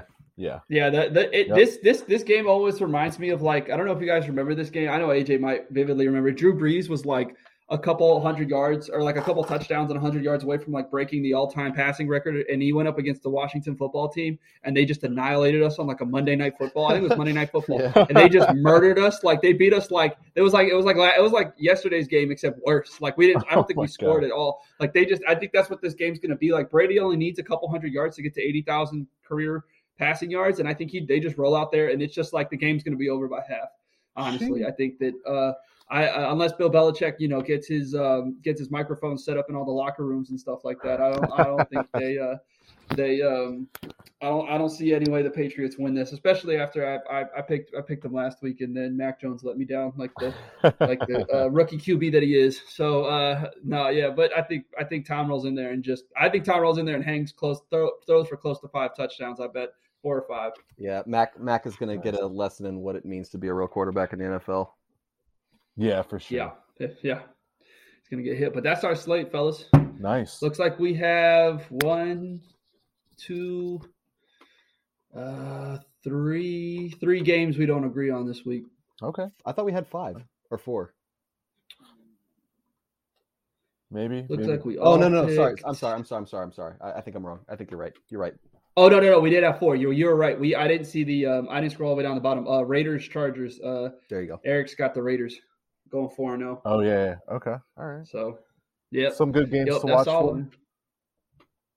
But Yeah, for sure.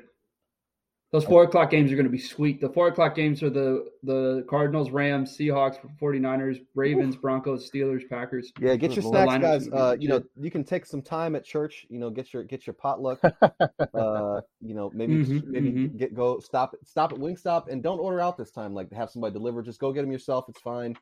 You want to get locked in for those 4 o'clock games. that's what I'm Yeah, talking 4 about. o'clock games are legit. But all right. Well, I think today is officially our longest episode. Yeah. Yeah. We had we covered a lot. It was a hell of we had a good interview with Casey. Appreciate him coming out again. Yep. Thank you for that. AJ, thank you and Warren, thank you guys for setting that up. I appreciate it. Sure. But yeah, if you guys enjoyed this, if you had a good time, make sure you subscribe. Make sure you like our podcast wherever you can. Leave a review. We will start reading those. Yep. Even if they're funny or even if you're mad at us for whatever reason, you want to talk smack about your team or something, leave us a comment. I'll read it back and destroy your opinion. Hey, Eric. Yeah. Because I am delinquent and derelict and dumb. I don't. What is our handle for Twitter? Like, how do you follow us? Yes, we are. Hold on, let me pull this up and read it verbatim so I don't mess it up. Eric, I'm gonna need that sound clip of AJ calling himself dumb for personal reasons later. I'll clip that. You can find us on Twitter at. I know that the sound of my voice is dulcet and very soothing, but I'm not sure that's healthy to do. It's the words that you said, not the sound of your voice. Look. So our Twitter is at GoDeep_podcast. You can also find our Instagram. It is GoDeep.podcast. And on both of those social medias, it'll have a link tree that has links that'll take you basically to every podcast app that we are available on. We're currently available on 7 officially. We finally got the Apple Podcast. Oh yeah, we're officially up there, y'all. Hey, and I know especially for Apple Podcasts, those reviews are super important. Please go on there, leave us a review, so more people can find us and more people can listen to us. Tell them who is going to win on Sunday, even when we're horribly wrong. Well, yeah, I think on that note, we will bid you adieu. Don't forget, go deep. Go deep. Have a good night, y'all.